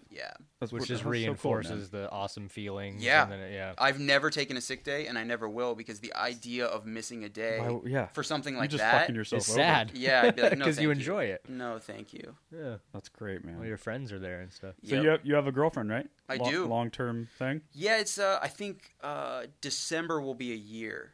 Nice. So, cool. Yep. Yeah, we met on Tinder, which she hates. She hates saying that, like, it's not romantic enough. Isn't it? Like, what's the percentage of people that meet on the last stuff? Like probably 20 people I've talked to have all been off of Tinder. Really? Yeah. I don't have a problem with it. So not something I get the vibe when she's with me, and I tell people I feel like she wishes I like saved her from like a shark attack, and then we fell in love right there standard, on the shore. like, AC, can you look that up? How many people today meet on See what that statistic is? dating? It's a lot more. You're going to be surprised. I bet I am. It's basically the standard way of doing things. I mean, now. it makes You don't go sense. out to a bar to meet people anymore. In fact, I went out to. You're a creep if you do now. This was several months ago, but I was attempting the dating thing again, failed miserably. But anyway, so I went out to meet a Tinder date. It didn't go well. It was nothing bad. It was just like a mutual non-attraction. So I was at the Radio Room. If you've been there. Draper, my good friend Mike Draper used to work there. Pretty cool bar. But so I'm up there, and I'm like, like thinking in my head, fuck it, I'm at a bar. This is how people traditionally would meet back in the day. So I'd go up to people and just try to strike a conversation. They didn't have it. Like, you do not go up to a random group of people or an individual in a public place anymore. It is, like, considered extremely rude. That's so fucking you're weird. a threat at that point. Yeah, you're like, what the fuck do you want? Type in just percentage of people. Literally just say percentage of people. I love that stat that I just saw. Percentage of Tinder users that are single, 54%. Yeah, because it's a hookup site. That's incredible. A lot of people just use. I mean, most people. So almost half of the people on Tinder have somebody in the bed next to them that maybe they've been with for long term. Yeah. Good Lord Almighty. Well, that could be too. Like people that have been on Tinder, they meet on Tinder, and then they just start ignoring their app. Right. Yeah. I know a lot of people. That's a good point. Yeah. Because when this is a whole other social conundrum, but when you start dating somebody you meet on Tinder, do you delete your Tinder app? Is that the right thing to do? Right. 40% of Americans use online dating. Yep. 52.4% men, 47.6% women. Age of impact? The demographic. Wow. 53% of people lie on their online dating profile. I think it's a lot more than that. Weird, man. I think it's a lot more than that. Yeah. Can't tell you how many times I met up with... Oh, there it is. Okay, 20% of current committed relationships began online. That's way lower than I would have thought. But that's also current. Well, it's only new. Wait 10 years, yeah. I mean, online dating is still a fairly new phenomenon. Yeah, true. Oh, and it's only hitting. Well, think about all those things that are like that. Like 5 years ago, if I told you that your, girlfriend's gonna get into a stranger's car and you're Right. going to pay them money to drive you somewhere. Yep. Like Yeah. Uber is a crazy idea. It really But yeah, is. when I walk up to a group of people at a bar, I get viewed at as a creep. Yep. That's weird. That's just the way the world is changing. You got to start waiting for them to come out of the I don't know bar how I and feel pick them about up in that. your car. Yeah. Then you're not a creep anymore. Yeah, That's the secret. that's nuts. So do you live out here in Portland, or where do you live? Yeah, so now I just moved in with her, and we are in like northeast Portland. Nice. So I was in southwest, so it's really nice. Like I walk Northeast out. Portland? It's not Yeah. too far What from part? here. So we're on. I guess I don't really know parts of Portland. We're by New Seasons. I know that we're maybe 20 minutes walking from Moda. So we're up Oh. like Williams. Like we're up. Yeah. we're- Oh, Okay. it's by Stephen's studio. Sort of, kind of. Yeah. Yeah. It's Yeah. actually it's Yeah, okay. not too far from that. I could probably get there in like 10 minutes Walking. walking. Yeah. Nice. Yeah, Excellent. so North of we're that. we're up in it. Like it's Cool. it's really nice to be like, you want to go get food, and we just step It's out. the zone. Yeah, man. And, Like and Stephanie rent left is the house. it's cool because our landlord lives underneath us, like it's a 2-story, and we're in apartment B, which is above him, and he's it's funny because he's a bassist, but not like the bassist that we would all think. He's a old timey like stand up bassist. No shit. Oh, nice. And it's hilarious because it's not even that cool. Like it's literally at like, and if he hears this, he's gonna be just livid with me probably. It's okay. But No one listens to this. It's fine. at like 3 a.m. it'll just be boom, boom, boom, boom for like 3 hours. Really? For 3 The hours. complete opposite of what you'd picture as having a downstairs It's not neighbor as even a like bass if player. like Les Claypool lived under me. Right. That's fine. But just 2 notes for Right, from right. 3 a.m. to 6 a.m. I'm just like, that's Oh, that's insane, man. brutal, I can't hang. That's brutal. Yeah. Oh my god. Well, we are approaching 2 hours. We should probably wrap this up. It's funny. I was about to say the exact same thing you were Yeah. going to say. I finally have to pee, so this is perfect. Well, Excellent. let's first of all thank you for coming Yeah. on. Thank you guys. Well, I think if as long as you're willing to, I'd love to have you on as much as possible. Oh, I think you're all this is day. really Yeah. rad. I'm Cool. super into it. And like I was saying off air, I think it'd be rad if we hired him to do the logo. Fuck I'm yeah, all dude. about it. Yep. Yeah. Yeah, You guys we'll, just We'll, we we'll talk talk. about Yeah, that. we'll talk chat and see about what it. that would entail. But Cool, yeah, man. Yep. Yeah. Where can people find you? Like, say the website again one more time. Yeah, so the website is just itcamefromthesky.co. I think I also have alanashcraft.com, and I believe I have alanashcraftsucks.com. Really? So if I have that, use that third one. Can you check? Yeah, see if That's I have incredible. sucks. I'm almost positive. can you spell her last name by the way for Is some? it all actively updated? Yeah, it should all literally point to this.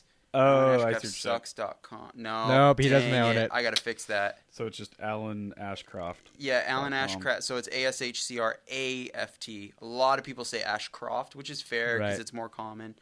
But it's ASHCRAFT. But yeah, just it came from the sky.co.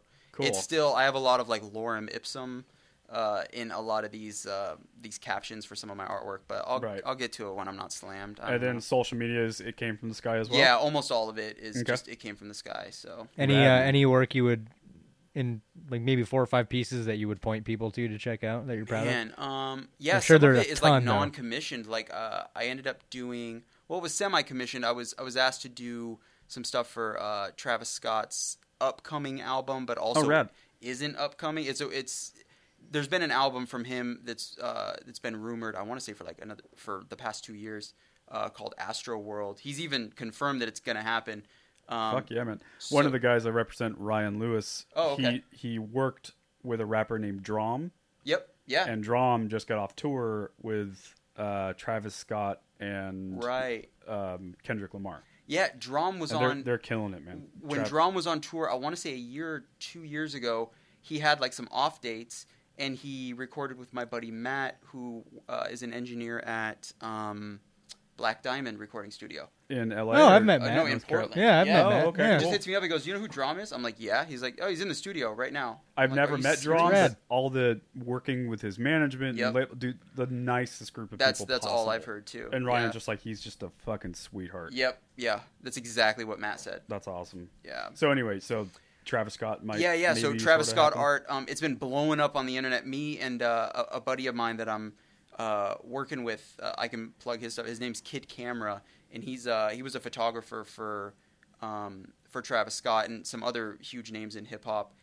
he kind of came to me and was like, I got an idea. I want you to kind of be the dude to push the pixels, and I want to go spacey with it. And Astro World is all about a now defunct theme park out of Houston. It survived. I think it was only up for like 11 years, 12 years. And Travis Scott as a kid frequented that establishment. And that's kind of what this album's going to be about. So we got to get the roller coaster in there, get spacey with it. No way. Yeah. Cool. And I'm just a huge hip hop fan, so I have like a weekend piece for his album Starboy, and obviously Wu-Tang merch. And yeah. But then I go the other way with I'm working on stuff for Alice in Chains and just finished stuff for Korn. What? Yeah. Motherfucker. Yeah, all over the place. Always hustling. He's legit. He's always hustling. Oh, I knew he's legit, but god damn it. Yeah. No, he's having fun. Killing it, man. Doing it, yeah. It's great, man. It's a dream. That's awesome. It is. And again, you found your corner. Yeah, 100%. I'm paying attention in class. Yeah, you know? that's right, yep. man. 100%. Back to the analogy. I love it. Yeah, just because you suck at math and the teachers hate you doesn't mean you can't be successful. Exactly. Yep. Neil, where can they find you on socials? Find me. Why do they care about me? Alan's in here. He's working with Korn, and because you're a producer I represent, and people want to know. So Instagram is Neilio Engel, NEILIOENGLE. There you go. That's mostly what I'm on, but yet still rarely. You can find me personally at James I Mac, or am I James Ian now? Oh my God! Come on, professional. Yeah, James Ian Macmillan. And then you can find Stateside at Stateside MGMT. Andrew is off mic, but Andrew is a rad drummer in a couple bands. He is Don't Mind If I Drew. Oh, that's good. Correct? That's good. Don't Mind If I Drew on Instagram. That's a good account. A lot of pictures, funny videos. And he posts a lot of stuff on the podcast there as well. StatesideMGMT.com is where you can find us. We are a service. We represent music producers. If you're a band looking to work, give us a shout out. Thanks again, Alan. Yeah, thank Appreciate you guys. it, man. We'll Absolutely. do it again soon. Such a blast. Love All right. it. See ya. Peace.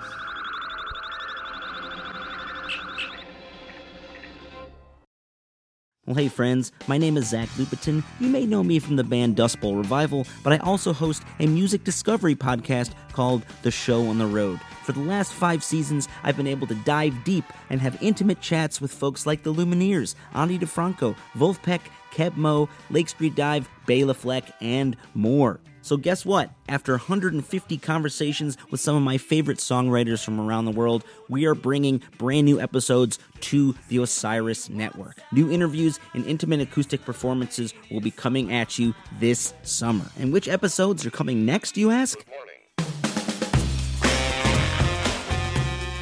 I am Zach Goody, the lead singer for the band Smash Mouth. Our band is called Milky Chance. We are based in Berlin. My name is David Shaw. I sing and write songs with my band, The Revivalists. Trust me, these conversations go some wild places. So subscribe to The Show on the Road on Osiris, and we'll see you soon.